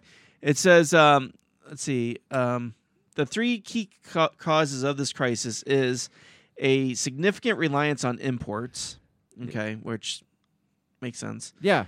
When you rely heavily on imports, and a lot of times this comes from the exploiting nations. This is what we saw with Haiti. Right. It's like remember we talked, like, they had their own, like, booming kind of agriculture economy, and certain NGOs went in and was like, you don't need that. What you need is to be this textile industry, like industrial booming place, and we could give you all these jobs. And then they stopped relying on their own being self-reliant, and then all of a sudden the funds get cut off. Yeah. Or like with Sri Lanka, they're for whatever reason they're heavily reliant on imports, not their own product. So then they hit this debt max, and all of a sudden, then the countries that are sending them all the shit decide, you can't pay for it anymore. So they become so reliant on these other countries that when it gets to this point, it's just like, well, what do we do now? Right. Yeah. Wait, you didn't tell us we were going to still need exports, right? It says the foreign currency reserves are near empty. They're down 99% from 2019. Holy shit. That's insane. They're bleeding. Yeah. Dry. Yeah. And then massive defaults on debt payments. Yeah, there was like a major default coming up here in July, and that's probably why we are where we are right now. So this is an interesting one. I don't think it says that, but in 2021, it says a ban on imported fertilizers was implemented to counter the depletion of the country's foreign currency reserves. But a reliance on local organic fertilizers led to crop failure and a further reliance on food imports. And I think we'll get into that a little bit further, because I saw that the president wanted to get away from synthetic fertilizers. Yeah. Because he thought it would be better for the country's natural soils. Sure, but when your soil has become so dependent on when you depleted it of all of its natural resources by not using natural fertilizer, then the soil can't just be like, oh, great. Right. You got to, it takes what, like probably generations to build that soil back up. Absolutely. Yeah. That's like here, if we decided, I don't know, like, or what are the big, like Monsanto decides it just goes defunct. Yeah. We won't have any damn crops because all our soil has not been restored naturally for generations now, and it will take generations to build that soil back up to be able to produce naturally. And that's what they found out the hard way. Yeah. So a lot of things went into, and it's mostly like foreign dependency and foreign exploitation. We are due for a break. I do want to get into, because I talked about China kind of exploiting them. I want to talk about this next article I want to talk about is basically saying, America could seize on this opportunity. Okay. And so, they're making this out to be a good thing. Like, maybe this is bad for Sri Lanka, but it's not so bad for America. We could jump on this, and this could pay off well for us. So, again, right back in that same cycle that we see all these other countries that we get involved with, like Haiti, like probably Ukraine, and like now in Sri Lanka, these superpowers just battling over like these territories. It's basically New World colonialism is what it is, but at such a almost a worse level because of the globalization. Like colonialism and globalization are just a bad mix because because at least with colonialism back in like the 1800s or whatever, they still were mostly reliant on their own natural like resource. They had to be able to survive on what they had there, even as colonies of other countries. Well, now with globalization, we've learned that, you know, it's more financially beneficial to the colonial powers to sell our shit to those countries and not let them sell their shit anywhere else. So that's like devastating, like so much more devastating than colonialism ever was. So we're going to take a quick break. We're going to take 4 or 5 minutes. And when we come back, we're going to keep talking about Sri Lanka and its impending downfall or already downfall-ness. It's down. Yes, it is down. So we're going to take a quick break, and then we will be right back in just a couple minutes.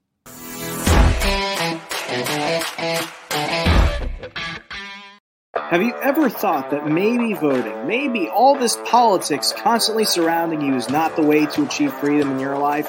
Hi, I'm Remso W. Martinez, and I ask myself the same question. That's why I'm on a journey to find true freedom in my lifetime. From learning about financial independence, to new ways to develop rugged individualism, to amazing guests living strange, crazy, amazing lifestyles that you've only thought might be real, but actually are. Go ahead and check out my new show, On the Run with Remso W. Martinez at the We Are Libertarians Network. You can find On the Run with Remso W. Martinez on iTunes, SoundCloud, Stitcher, Google Play. You know how the internet works. Come on down and let's discover how to achieve real freedom in your life together. Hey everybody, I just want to take this time to give a big shout out to the very first sponsor of the Break the Bell podcast. That is Goulash Media. They can be found at goulashmedia.net. Goulash Media specializes in graphic design, web design, audio recordings, video work, wedding videos, music videos, even political campaign videos. Goulash Media caters to the little guy with the big vision. You can check them out at goulashmedia.net. That's GOULASH media.net.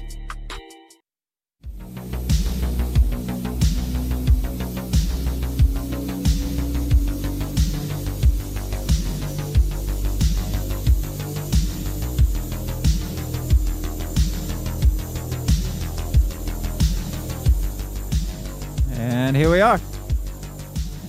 Talking about, I almost said talking about Haiti. We're not talking about Haiti. No, it may sound like it. We're talking about Asian Haiti. That's what they should rename it. Asian Haiti. Yes. It's no longer called Sri Lanka. It is now Asian Haiti. Does that mean we should call, like L.A. or San Francisco American Haiti? Yeah, something like that. All right, do you think they're that level yet? No, not yet, but I think they're getting close. How so? Why not? Why not? Why it's not? My show, and why not to elaborate on that? I mean, we're not talking about L.A. or San Francisco, but why not? It's our show. Yeah, Go ahead. Okay, well, I just feel like, with the overregulation that's over there, of resources and of the finances, I feel like, we know that California is severely in debt. They keep raising taxes on people. I mean, their gas is almost $8 a gallon. Mm-hmm. I mean, other food prices are equally bad. Sure. The only difference is people in California won't protest. They'll just bend over and keep taking it. Yeah, because they've been conditioned to that this is the way. Right. Yeah, this is the way. This is the only way. Which is weird. It's weird how that works. Maybe it's that we're too caught up in our own privilege to really recognize. Yeah. Like Haitians or Sri Lankans, when they get that kind of pressure put on them, it's like, well, they don't really have anything else really to go with. So it's like, well, you ultimately can make or break us and Californians are just conditioned to, we're comfortable, so we're okay, you know? Even when they had a chance to recall Gavin Newsom, they decided against it. It's not that big. It's not that bad. So, I don't know. I don't know if I could compare the two yet. No, you can't. But in an exaggerated format, you could, but yes. In realist, no. So, Sri Lanka is what we're talking about. Yes. I forgot to give the spoiler alert that some of our favorite organizations are involved and have been involved in Sri Lanka. That's what I've been waiting for. To include, I don't know necessarily the National Endowment for. I know they do have some funding over there. I know what's her name, Victoria Newland. Has made a visit. Paid a visit there in the last month or so. Yeah, which coincidentally, their government gets overthrown shortly after, and the Clintons have had a lot of. I told you that she was like the angel of death. If she shows up at your country, run. Kiss her. And I think there are countries that have said that. Like, the National Endowment for Democracy shows up, and then things just go to shit. What's going on here? Right. But then the Clinton Foundation has had a heavy impact over there too. I don't know about recently, but throughout their crises. Over there, the Clintons have gotten involved. So we're going to talk about, obviously, that stuff here in the second half because this is when we talk about the crazier stuff. But first, I preface that we're going to talk about this, how America can find opportunity in Sri Lanka's debt crisis. That sounds like a shitty article. Yeah, isn't that a shitty thing? Yeah. I know your country's in shit. How can we benefit from it? Yeah, exactly. Help us help. You mind if we can come over and take a look at things? Yeah, it's like help us help. Start measuring up. It's like when somebody gets evicted and all their shit thrown out of the sidewalk. Yeah, and then start cleaning it up. Start like showing up with their trucks. It's like while they're standing out crying on the sidewalks, like, oh, this is a really nice mirror right here. Are you keeping that TV? I'll just take that. Yeah, right. It's just a shitty way. Like that always bothered me when you hear people. It's like, oh, there's like this curb full of somebody that got evicted. We should go. It's like I'm not gonna do that. That's like not. I get that.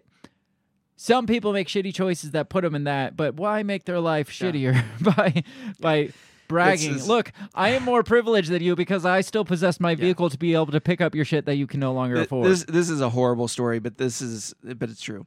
There was one time Jen and I were driving by this mobile home park, and some people's stuff had been thrown out on the corner, right? Well, they were standing out there trying to keep people from taking it, and we realized we knew the people. And so we stopped by to see how we can help, and they asked if we could take their cat and take care of their cat until they found a new place. We agreed, and we took the cat back to our apartment, and then that night the cat jumped out a window. The cat committed suicide? and so then we had to tell these poor people who just lost their home that their cat didn't feel the desire to live anymore. I don't know if I've ever seen a cat commit suicide. Yes, it was Was bad. it the situation that it was put in, or was it because of you? I think the cat just thought that it could. Maybe it was used to jumping out the window. Probably. I don't know, and it just didn't realize we were on the third story. And oh my God, that's horrible. Sri Lanka. How America can find opportunity in Sri Lanka's debt crisis. The lesson. So I'm not going to read all this, but we're going to see what we can get to. The lessons of the Russo-Ukrainian war is that the world badly needs American leadership in this era of global turmoil. Does it, though? Does it? And great power rivalry. Do you realize America is part of the great power rivalry? Right. Like, we are like 50% of the great power rivalry. We are financing the great power rivalry. Yes. Like, that opening statement there shows how naive these people are and how like wrapped in the flag they are. Yeah. It says, by contributing billions of dollars worth of military hardware and humanitarian assistance, the United States has been Ukraine's bulwark in preventing a Russian occupation of Kiev, preserving the bedrock of international world order that America's greatest generation struggled to create amidst the ash of World War II. So we are preserving what the greatest generation created for us. That's noble. That's really noble.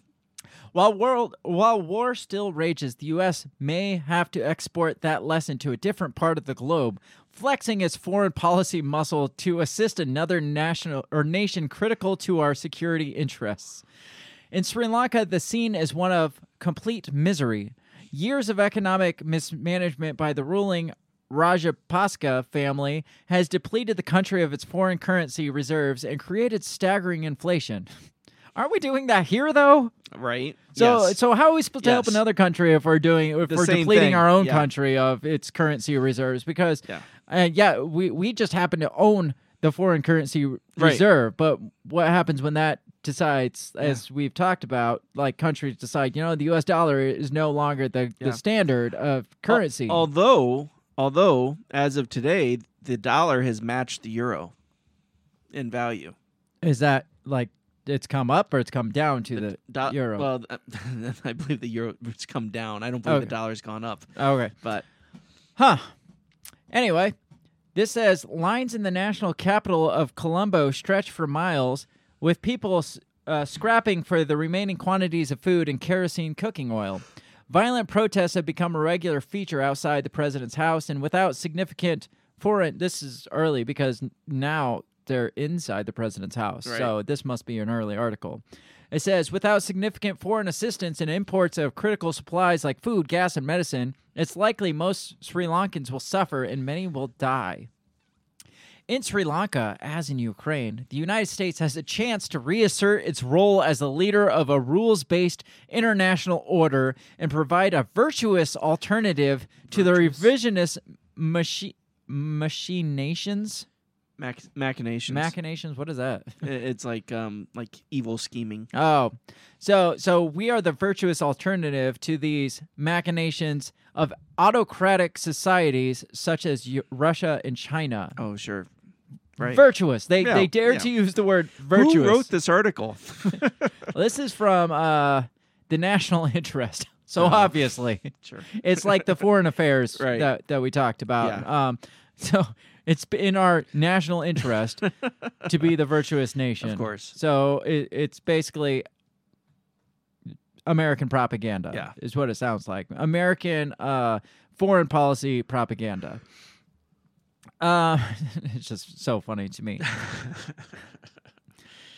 Says Sri Lanka, like many developing countries in the Asia-Pacific, has been a victim of Chinese predatory lending as part of Xi Jinping's Belt and Road Initiative, seeking to expand China's influence by becoming a friendly creditor for the global South. Over the past decade, Sri Lanka has accumulated over $11 billion in debt from the BRI, or the Belt Road Initiative, largely on unprofitable white elephant projects with little upside, like the empty airports and empty buildings. Most notably, the Hambantota port in the country's south, which was leased to the Chinese conglomerate for 99 years due to the Sri Lanka government inability to service its debt obligations. These loans, unlike those provided by Western governments, often have predatory repayment structures, with interest rates exceeding 4% compared to around 1%. A lot of these sites are saying the same thing. Yes, the IMF has much lower interest rates, but can you say they're less predatory, though? Right, yeah. And repayment periods of only 10 years. OECD creditors average 28 years, so the Western ones let you pay it back in a longer. They can own you for a longer period of time. Right. Now, with Sri Lanka in the midst of the worst economic crisis in 70 years and foreign currency reserves totaling less than $50 million, the country has no choice but to default on all its foreign debt repayment. The government, led by President Rajapaksa of the powerful Rajapaksa family, has reached out to China for $2.5 billion in emergency assistance. Xi, in turn, replied with a curt "no, thank you," and sent a measly $31 million as humanitarian aid. And that's what I talked about. They're like, "No, we're not going to lend you more money. You can't pay what you crazy? owe." Oh, but our people are dying. Well, here's money for your people dying. That just sounds like a smart move on China's part. Absolutely. These are not the actions of a friendly creditor, but instead are the hallmark features of China's debt trap diplomacy. I'm not saying anything good about China by any stretch. Yeah. Yes, I agree that they are probably a superpower predatory loan country. Yeah. But I don't think the United States has a track record that's too much better. And like you said, like Advance America, you don't have to take the loan. Yeah. Right? Right, you didn't need that fancy airport. Right, you didn't need that fancy port or that building that goes nowhere. Right. It's important for America to show that there are better options available. Unlike Chinese loans that prioritize profit, bridge loans and rapid aid from international financial institutions and bilateral partners are designed to prioritize the Sri Lankan people. America has the Sri Lankans at... Oh, absolutely. Don't they always? I mean, yeah, look at Haiti, how much they had the Haitians' best interest at hand. Yeah. No reason to think that there's any shitty things. Because Haitians, I mean, they're thriving now. Yeah, I mean, it's like one of the top economies in the world from what I've heard. I wish I lived there. Oh, that's sarcasm. If you didn't get that through our voice, that is sarcasm.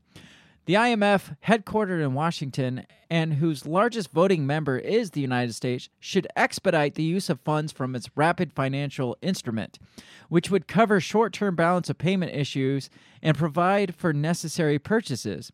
The IMF should also make available its larger extended fund facility to further aid humanitarian quote-unquote efforts and ensure that needed structural reforms are implemented. Didn't we work on the structural reforms? Isn't that how they got there in the first place? Right. In all, these funds could amount to $600 million in financial assistance, a large step towards completing the $6 billion shortfall needed to cover short-term debt obligations and replete foreign currency reserves. $600 million to $6 billion? That's nowhere near. No doubt. The same thing. That's not at all. Well, it's like 600. They need AOC to be up there and do math. Right, yeah. It was like, that's what they're looking for. That $3 billion is $3 billion. Or trillion. I don't remember what it was. Yeah. Billion, yeah. It says, beyond the IMF, however, there is much more the United States can do to help Sri Lanka. A starting point would be to reignite the Millennium Challenge Corporation, or MCC's, $480 million compact with the government of Sri Lanka. And from what I've heard, this is a shitty deal. Oh, I'm sure. This is, Do you have the details? It goes on. It? Yeah, Okay. I have a little bit on it. It says the MCC's board of directors approved these funds in April of 2019, but were rejected by the government of Sri Lanka over quote-unquote sovereignty issues. That's how they put it. They put it in quotes like they turned it down because of sovereignty issue. It doesn't go into details of why. Yeah. Because that seems like a pretty big deal as a country. I would think so, yeah. Oh, isn't that cute? They want to stay their own country. Yes. I mean, they're in debt out their eyeballs, but they have sovereignty issues with this. Again, they don't explain any of this. They're like, oh, this would be great. They could go and reignite this MCC, and it would help them out if they just get past their fucking sovereignty issues. So the thing I have that talks about that is, this is from Left Review Online. It says MCC and the plot behind it. Very briefly on this, because this doesn't talk specifically about Sri Lanka, but it talks about Nepal and what they got roped into with the same MCC agreement. Because it says the Millennium Challenge Corporation Agreement, or MCC, was approved by the House of Representatives after 20 years of opposition and protest of our people. So this is from Nepal, I'm guessing. Unfortunately, our demonstrations failed to prevent this agreement from making Nepal a pawn of the U.S. Indo-Pacific strategy and even a geopolitical abandoned pawn or cannon fodder in the end. That sounds promising. Yes. The agreement contains a series of bizarre clauses such as superior to Nepal's domestic laws. That right there says sovereignty issues. Yeah, right. The grant cannot be used for violating U.S. law or U.S. policy, and U.S. personnel of the MCC project are not subject to the jurisdiction of the Nepalese courts. Holy shit. Plus, the U.S. has always done its long-term jurisdiction, and the MCC agreement stipulates that the final audit of the projects will be handed over to the U.S. and Nepal cannot participate. It makes the agreement an unequal treaty in which the U.S. unilaterally has full power of interpretation. The U.S. has claimed that the MCC agreement will bring more jobs, reliable power supply, and lower transportation costs to Nepal. Some supporters, where have we heard that before? Haiti. Some supporters also point out that $500 million spent on infrastructure construction can enhance social development in Nepal. But will their promise be fulfilled? After ratifying the MCC agreement, let's deduce a series of actions that the United States is about to launch against us. First of all, the MCC agreement includes the terms that the U.S. can station military personnel in Nepal, which means the U.S. will directly intervene in political relations between Nepal and neighboring countries. And the military operations of the U.S. military in our country will never be restricted by us. It means all forces in our nation that are opposed to the U.S. will be wiped out one by one. It says after that, the $500 million U.S. dollars may create some jobs in the process, but these are only temporary. Most of the money will not be spent on local enterprises in Nepal, but will spend on large companies controlled by the United States, European countries, or neighboring pro-American countries. We will also have to pay the cost of operation and maintenance on the vast infrastructure after completion. Yeah. So they pay to build up this giant infrastructure, and then they use all their own companies, again, to come build it up. And then they leave Nepal to front the maintenance on this that they probably can't afford to maintain. Or even know how. It's like being given a $2 million house. Right. Like if I was to gift you a $2 million house, you still got to pay taxes on that, which is like roughly $250,000. Right. I got to keep out all the upkeep and all that shit. Yeah. I got to keep the pool clean. That's expensive. So that's the MCC. It says finally it is also the result that has been verified by history. Once we conflict with neighboring countries due to the comprehensive control of the United States, we will become abandoned pawns like Afghanistan, Iraq, and Egypt, and will become leverage and even a breeding ground for extreme terrorism. Probably, yes. So that's Nepal's reaction to this agreement. It sounds pretty right up the alley. But Sri Lanka is way off base for thinking of sovereignty issues as a concern here. I mean, they need to get over themselves. Yeah, right. So do you think that's in their best interest? No, I don't think that's in any country's best interest. Maybe the United States. Well, that previous article says the funds would help reduce poverty through economic growth. Yeah. By improving transportation and providing secure land titles to Sri Lankan farmers.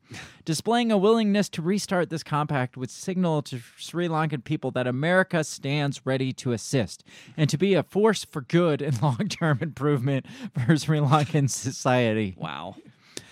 Congress should also consider passing legislation to provide direct humanitarian assistance to the Sri Lankans. This could include direct aid through the USAID, as well as language mandating the Treasury Department to secure debt relief to Sri Lanka, both debt owed to the U.S. and to its allies. This is important. While the U.S. is not a large creditor of Sri Lanka, America's friend and security partner, Japan, currently holds 10%, like you said, of their debt obligation. Working with Japan to reduce this burden can go a long way in correcting their insolvency. So, your opinions on that article? Yeah, that sounds like some bullshit. I mean, it doesn't sound like anything good for Sri Lanka. No, and to throw around this idea that America would obviously have the Sri Lankans' best interest, right? Especially through this MCC, which obviously would have Sri Lankans' best interest. Absolutely, all they have to do is give up their sovereignty. Yeah, right? that's like you default on your company, like you have a business, and you default on I don't know, the loan to the business loan or something, and another mega company comes in and buys up the loan. Yeah.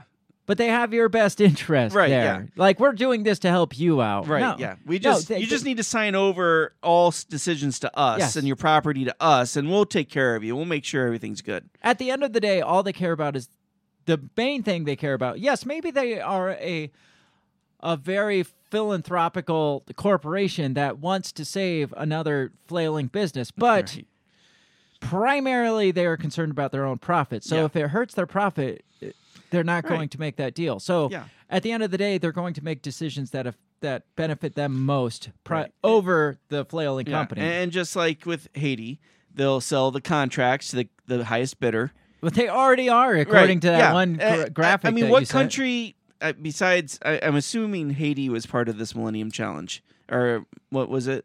The MCC. Yeah. MCC. And I'm curious what other chumps, countries, decided that this would be a good idea. I didn't get that deep into it, but I'm sure. Yeah. I'm sure there's quite a few of them. So there's all that. Yeah, and that article that thinks that would be a great idea for Sri Lanka is on crack. I mean, it'd be a great idea probably for America. Oh yeah, right. Even if it was solely to like stick it to China. I mean, that's great for the United States. Right. To an extent. I mean, maybe not to the American citizens, but at least to the corporations of the United States. And like Nepal, so eloquently pointed out, is that they would become a breeding ground for extremist terrorists and they already have human been. trafficking, right? Oh, yeah. They already are a breeding ground Right. for human trafficking and terrorism. They have the tigers. Yeah. They're designated. The fighting tigers.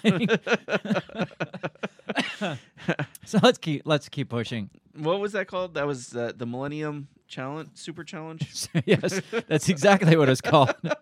Millennium Challenge Corporation Agreement. Okay. Or MCC agreement. Anyway, moving on. I told you when this half started, or in the last half, that Victoria Nuland obviously made a special appearance Angel there. Of Death. She went there back in March of this year, and conveniently, the government fell a couple months later.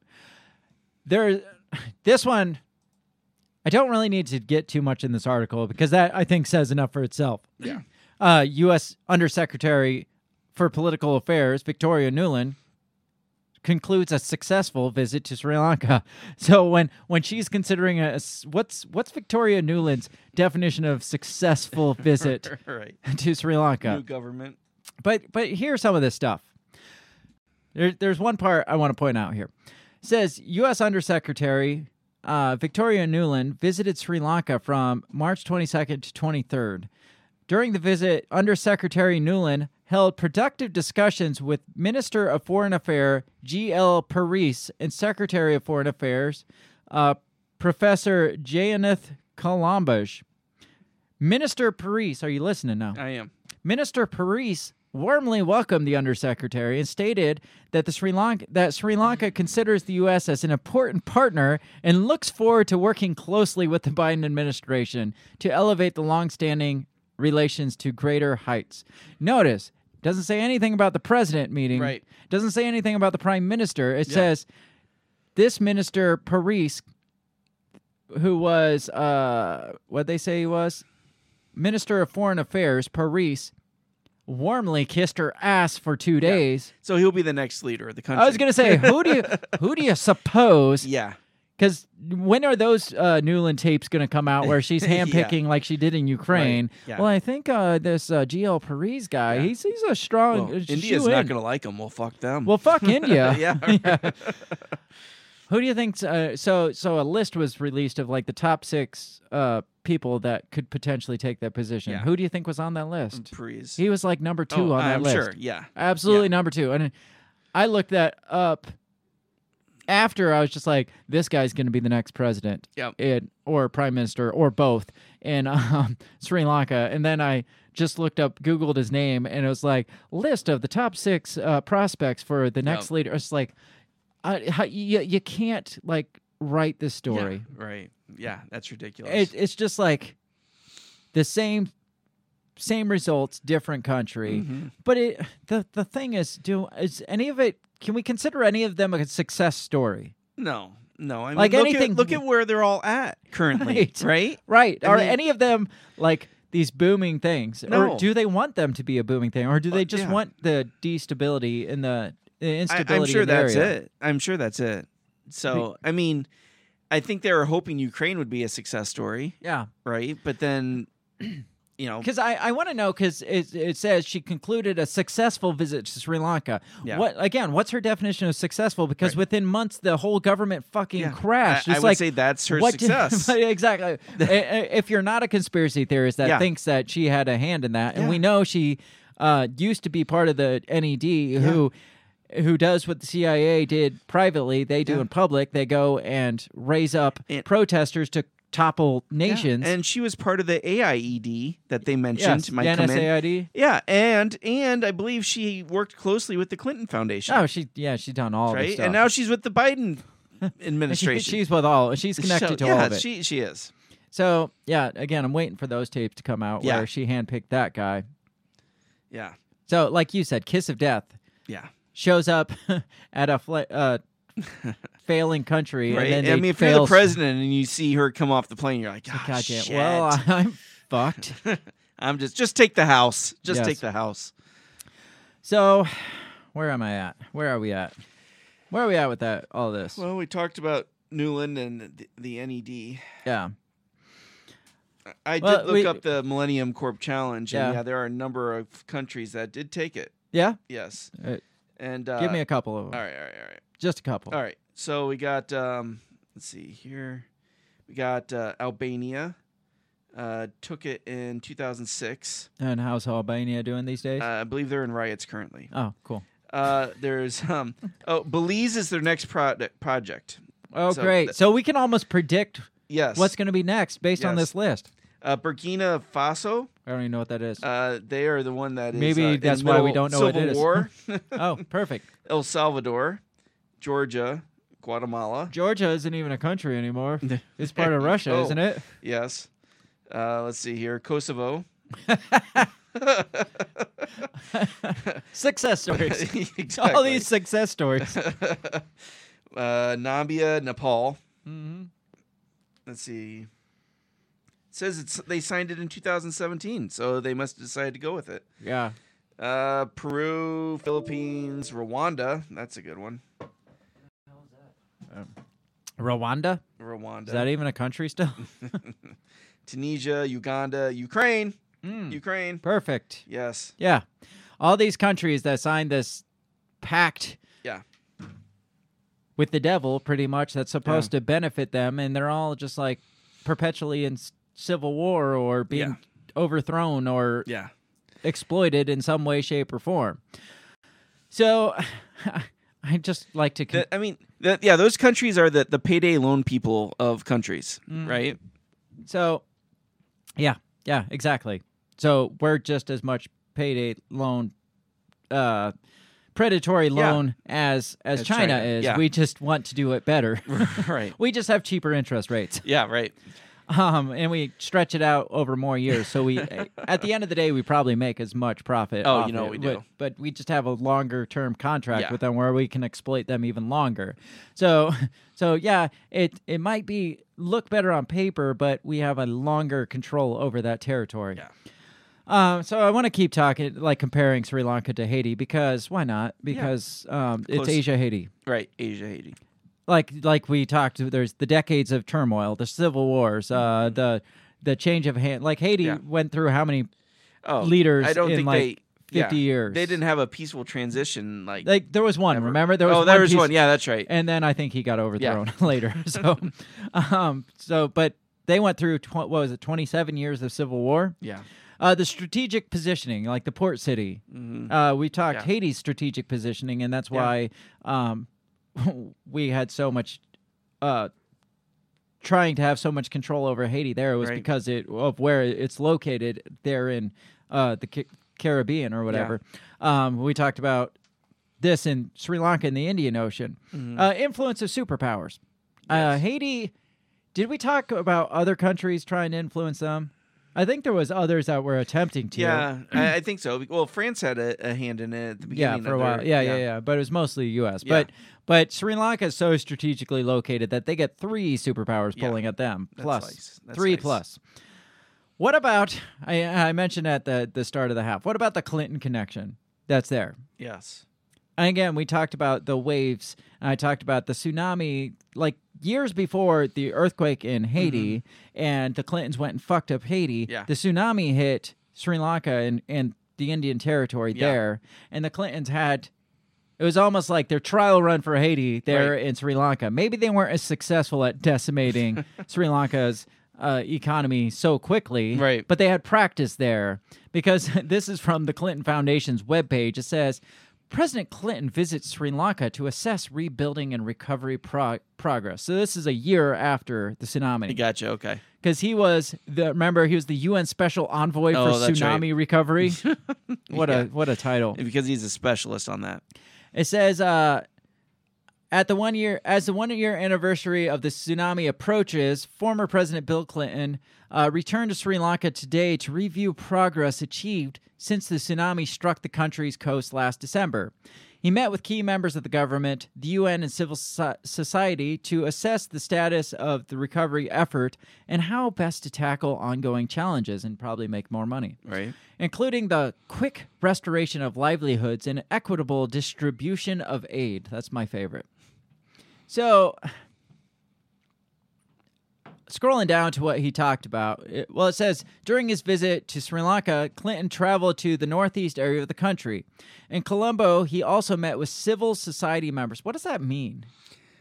Is that just like bigwigs? That's my thought. It's not like normal people, or they say normal people. Yeah, they're like, my guess would be like, like government officials. Yeah. Well, it talked government and then civil society members, and listened to their concerns about equity in the distribution of aid amongst tsunami survivors in different parts of the country, and between those displaced by the tsunami and the 800,000 people who have been displaced by the conflict. Now, get this part. Remember, 2006, right? Okay. 2007 time frame.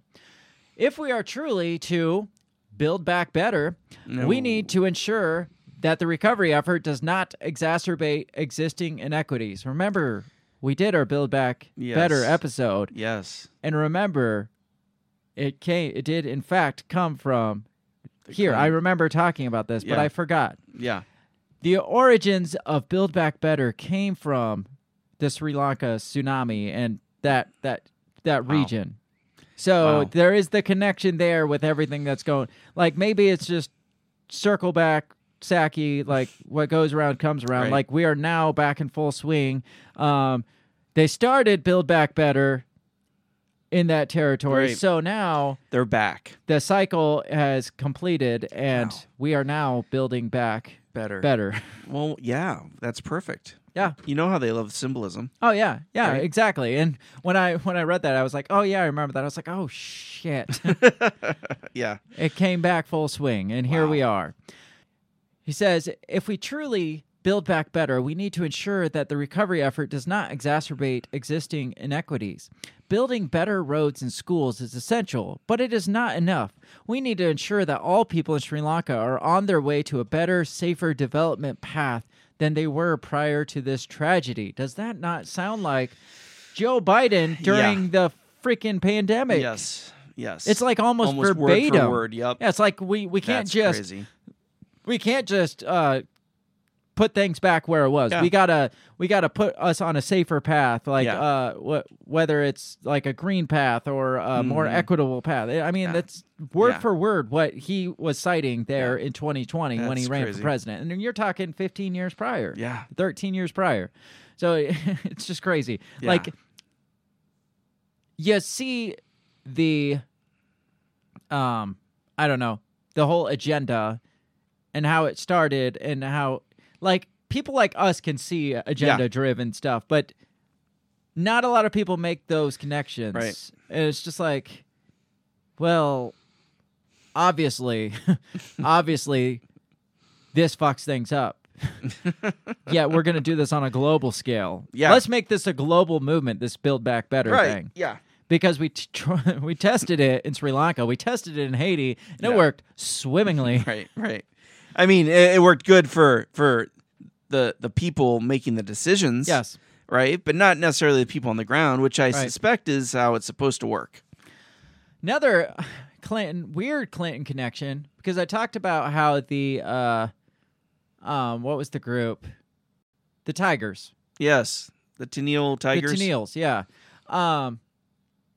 Or Tamils. They were a designated terrorist organization. Yes. Well, apparently, through Hillary Clinton's email scandal, her email server scandal, it came out that she had pressured the IMF as the the Tamil Tigers were about to be defeated, Hillary Clinton pressured the IMF to withhold funding to the Sri Lanka government that was trying to take out the Tigers. That she was almost like she was trying to expand or like stretch this out a little bit further. Wow. And like some people say, well, she saw the human rights abuses of the Sri Lanka government and she wanted to withhold it for. No, that's not Hillary. So Hillary she decided to help the war go longer. Yeah. Because of human. Yeah. Yeah, that makes sense. Well, the IMF right? was like, no, fuck you. But yeah, she tried to pressure the IMF to withhold funding from, and in a pretty key moment, like, we're about to win this thing. Yeah. Let's keep this thing going. She's like, you know what? I don't want this to end yet. Let's pull back on this. That sounds like a very Hillary Clinton thing right? to do. Yeah. Well, the Tamils were so grateful that they broke 1,008 coconuts to bless Hillary Clinton during her election cycle in 2016. So that's what or not it was. 16. Was it 16 that she Yeah, 2016. Yeah, it says, because this was, November 2016. It says, a group of Sri Lankan Tamils will break over 1,000 coconuts and light as many candles to bless Hillary Clinton, saying the Democratic presidential candidate's win would be important for the future of the minority community. Wow. Apparently, they don't know her that well. No doubt. She eats Neil's for breakfast. Yes. So she had 1,008 coconuts to bless her. Well, so you know, if they look how well that worked for her. I was going to say they need to do maybe 1,001. Yeah, or maybe 1,009 coconuts. Yeah. Maybe give us one or two more coconuts because it didn't work out for her. Wow. So yeah. And that was 2016, which is when Trump kicked her ass. Yes. So, I don't know. I just found that interesting. That is interesting. So, yeah. What do you think of the Clinton connection? I know there's got to be more there. Oh, you know there but is. But it's harder yes. to find than the Haiti stuff. Like I said, I wonder if Sri Lanka was kind of a trial grounds, and then that didn't go as maybe it's too far away for their reach. And then Haiti earthquake happened. They're like, this is closer. Yeah, this is in the backyard. Yeah, they probably pulled out of the tsunami relief. And they just left them hung out to dry. And they're like, Haiti, right here. Right. It's right here. Yeah. We don't have to. We can keep track of it. We can set up our own little stations here, our own like baby blood drinking stations. You can go down there on weekends. Yes. We'll invite Jeffrey Epstein. Apparently, human trafficking is super prominent in Sri Lanka, just like Haiti. Yes. It's not only a source, but it's also a destination country for trafficked people. Yes. So we got that to look forward to. So I'm not saying Clinton's connected to that, but like Haiti, it's very highly trafficked. You may connect the dots. Yes, maybe. Maybe you can, maybe you can't. I'm not going to say that because I don't want to be killed. But last thing, we're about out of time. Last Haiti connection I really want to make, and that involves the human trafficking. That involves a lot of things, but Haiti connection with Sri Lanka is this sexual abuse scandal in Haiti from peacekeeping missions there. Oh. Did we talk about that during our Haiti one? I think we did, yes. Yeah. Do you know where those peacekeeping sexual abusers were from? The UN? Sri Lanka. No shit. Yes. So there's a direct connection between Sri Lanka and Haiti. Okay. This is from Wikipedia. I know there's a lot of resources here just because I just found a lot of things interesting in all of this. Yeah. It says the sexual abuse scandal in Haiti arose in 2007, accusing the United Nations peacekeepers, mainly of the Sri Lankan peacekeeping contingent, of committing immoral sexual abuse, among other offenses of sexual misconduct during the United Nations stabilization mission to Haiti. In 2016, the Sri Lankan government decided to make a one-time ex gratia payment to a victim and a child born as a result of sexual exploitation and abuse, which was praised by the UN. So apparently, 130 Sri Lankans got deported back to Sri Lanka. Think about that. From Haiti, because they're involved. None of them were tried. None of them were arrested. None of them were thrown in jail. And then Sri Lanka turned around and sent 300 more peacekeepers in 2013. Now think about this, though. UN stabilization mission to Haiti that involves primarily Sri Lankan peacekeeping contingents in 2007. when they were in the thralls of their own civil war for 30 years. What the hell is Sri Lanka sending peacekeeping stabilization units into Haiti? What the like? What you got your own problems? In your own, like, why aren't you sending your peacekeepers home? Right. Like, what are that? I cannot figure out like what the hell was even going on here. Yeah, but like Haiti, it really just shows you just how inept Sri Lanka is. Yeah. Right? And that's why they keep doing the same shit over and over again. Right. But why do you think they have peacekeepers, quote unquote? Oh, I'm sure that... And again, we find that once a peacekeeper is in a country, all hell breaks loose. Yeah. Well, and I'm sure that there's something to do with what the UN has to do with Sri Lanka. I just don't understand. Like, how is Sri Lanka in any position to send I don't think they are, anywhere? But I'm sure that they get some kind of money or funding from the UN for having a certain amount of people. Slave labor. Probably. It's like, we kind of own you guys, so send us some troops to go with us. We need 300 troops for Haiti, and if you do that, we'll forgive this amount of debt. Right? So we're about out of time. Yeah. So what do you think about all this? Like, it's okay. So once is a mistake, right? Right. But twice, and we've talked about there's probably more. And Ukraine is another example. I mean, it shows a pattern. Yeah. Right. And so again, how many of these? Well, I mean, there's probably a list from the MCC. How many of these are there out there that our country or the IMF or China or whatever are using and exploiting these countries for their resources, for the sake of democracy. Yes. And trying to say, oh yeah, we'll make you better. Right. And then they come in and they bring their own people to work and their own, they use up all the resources. And who benefits from that? The superpower, not the country that's supposed to be benefiting from that. Right. Exactly. And it's like over and over again. So then they get to a point where, the people can't take it anymore. Victoria Nuland pops out. They overturn the government to make them more friendly to the host country or the superpower. Right. And then they own them. Yeah. Yeah. They make it look like it was. Well, those countries probably sucker the government into some corrupt, shady deal like the MCC, and then that doesn't benefit the people, and then those same countries come in and be like, you could just overthrow this guy and we'll start from fresh. Right. Or we'll back you. Like, I found it telling that, what did I say? Like, it was last week when... the president or the prime minister reached out to Vladimir Putin for assistance. Then all of a sudden, within a week, president, prime minister are out the door, and the protests all of a sudden turned bloody. And it's just like, I think we've seen that before. Yeah, I mean, who was it Ukraine? Yeah, right back in 2014. Yeah, Ukraine started looking towards Russia.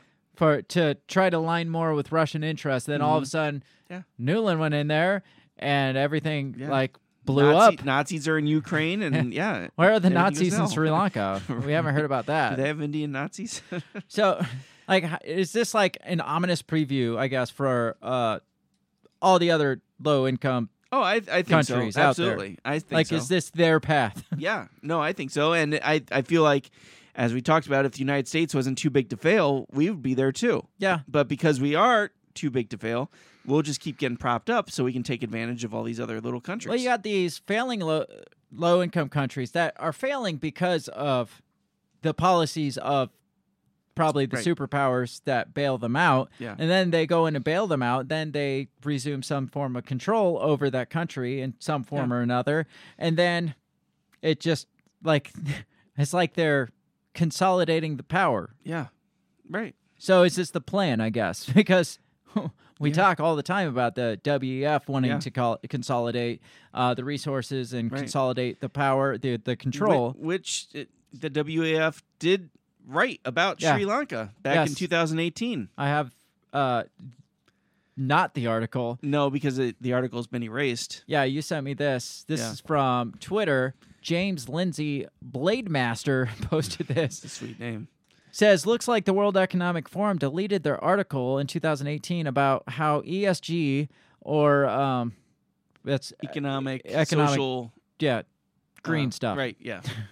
It's I think I got it here. Environmental, social, governance factors. So the Green New Deal, basically, like the thing that Biden is trying to push, like the green stuff and the social stuff. Build Back Better. Yes. Basically, it says, looks like the World Economic Forum deleted their article about how Build Back Better, I guess you could say, will make Sri Lanka rich by 2025. Yeah. So let me click on these because you can see the two lined up. You got in August 2018, how we will make Sri Lanka rich by 2025, according to the Economic Forum. It says, it's no secret that Asia is the future economic engine, and in our endeavors to make Sri Lanka a rich country by 2025. Then by April 25th of 22, it says, why Sri Lanka is facing one of its worst economic crises. And then if you clicked on the article, apparently it's just gone now. Yeah. Like, it just says, like, oops, you can't find this article on the World Economic Forum. So, so do you think the WEF might have a heavy hand in this? It kind of seems like their game plan, especially since Build Back Better was birthed out of that region. It wasn't said for the first time in Sri Lanka, but it was in, what was it? I can't remember the other country. Yeah. But it was that region and that tsunami and that relief effort that Bill Clinton's like, oh, you know, the Build Back Better. I can't do my Bill Clinton. It's too late now. Yeah, I was going to say you can do it. I know it's too late now. Yeah, but no, but I've heard some of the things I've read is that they felt like this was striking out at the WEF. Like, this is a blow to the WEF. Yeah, is what their people. So the WEF doesn't want anything to do with it because I don't think so though. I don't either. I think this is probably the intended double goal. Down. Yeah, Absolutely. This was the intended goal. Like they don't want to say this was while they look like they're in turmoil, but then when they come and swoop in and take over and if they clean come in up now, they'll make their 2025 deadline. Yeah, and then that article will reappear and they'll be like, look how much better it is. They're eating bugs. Right. And they like own nothing. Yeah. They love it there. Maybe Sri Lanka is the stepping off point for the rest of like it was in 2006. Yeah. Right? Yeah. So maybe it didn't work in 2006. Maybe Donald Trump fucked it up because the 2008 coconuts didn't put Hillary Clinton in office. That is a morale buster. And so we had to start over again in Sri Lanka like we did in 2006, but we're starting over. Yes. To build back better in Sri Lanka. And Sri Lanka or Tamil Tigers, if Hillary runs against Trump in 2016, you better do 2,000 coconuts. Yeah, you better sacrifice some more coconuts to the coconut gods. That's I got nothing else. Isn't it just like this kind of like huge melting pot of all the shit we've talked about in the last year? Yes, right there in Sri Lanka. Yeah. It's like, because like I said, you sent me this and I was like, oh, that's interesting. And then as I read into it, I was like, what the hell? It's like everything kind of came together. Yeah.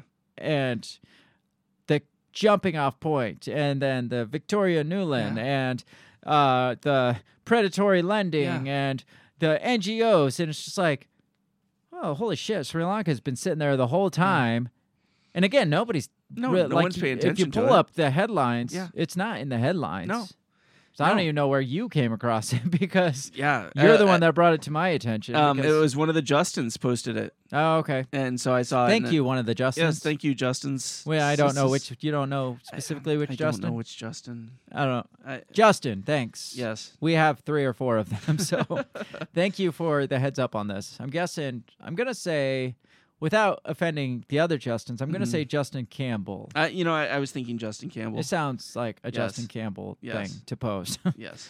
Justin Campbell, if that was you, thank you. If it wasn't, thanks to the other Justin Campbells. And fuck you, Justin Campbell.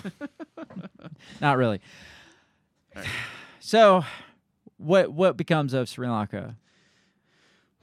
Well, I think that they will probably I think they're going to bounce back fast, to be honest. Oh, I think they're going to I've bounce already back seen too. posts that are like, Sri Lankan government like looking to the future already. It's just like, how? Right, yeah. They don't even have anybody in office. Yeah, your president hasn't even officially stepped down yet. Yeah. Well, they do have that guy that Newland's going to appoint. So yeah, that's true. No, and I think they're going to bounce back fast. Like I said, the question is, they're who's not going to bounce back. They're going to bounce back better. They are going to be better. Oh, the U.S. in contingency with the WEF will own them primarily. Yeah. Okay. I think so. Yeah. Well, I don't know. Will that be a big blow to... It's just bizarre to me because the WEF side's so heavily with China right now. Yeah. No, But the U.S. is jumping directly in line with the Build Back Better shit. So maybe they're all like two sides of the same coin, and we just don't know it. Yeah. Like maybe China and the United States are like Republicans and Democrats. That would not surprise me at all. So now that Trump's out of office, obviously. China. I had to recover from my bad Bill Clinton impersonation. No, that's understandable. It's understandable. So we are well overdue to get out of here.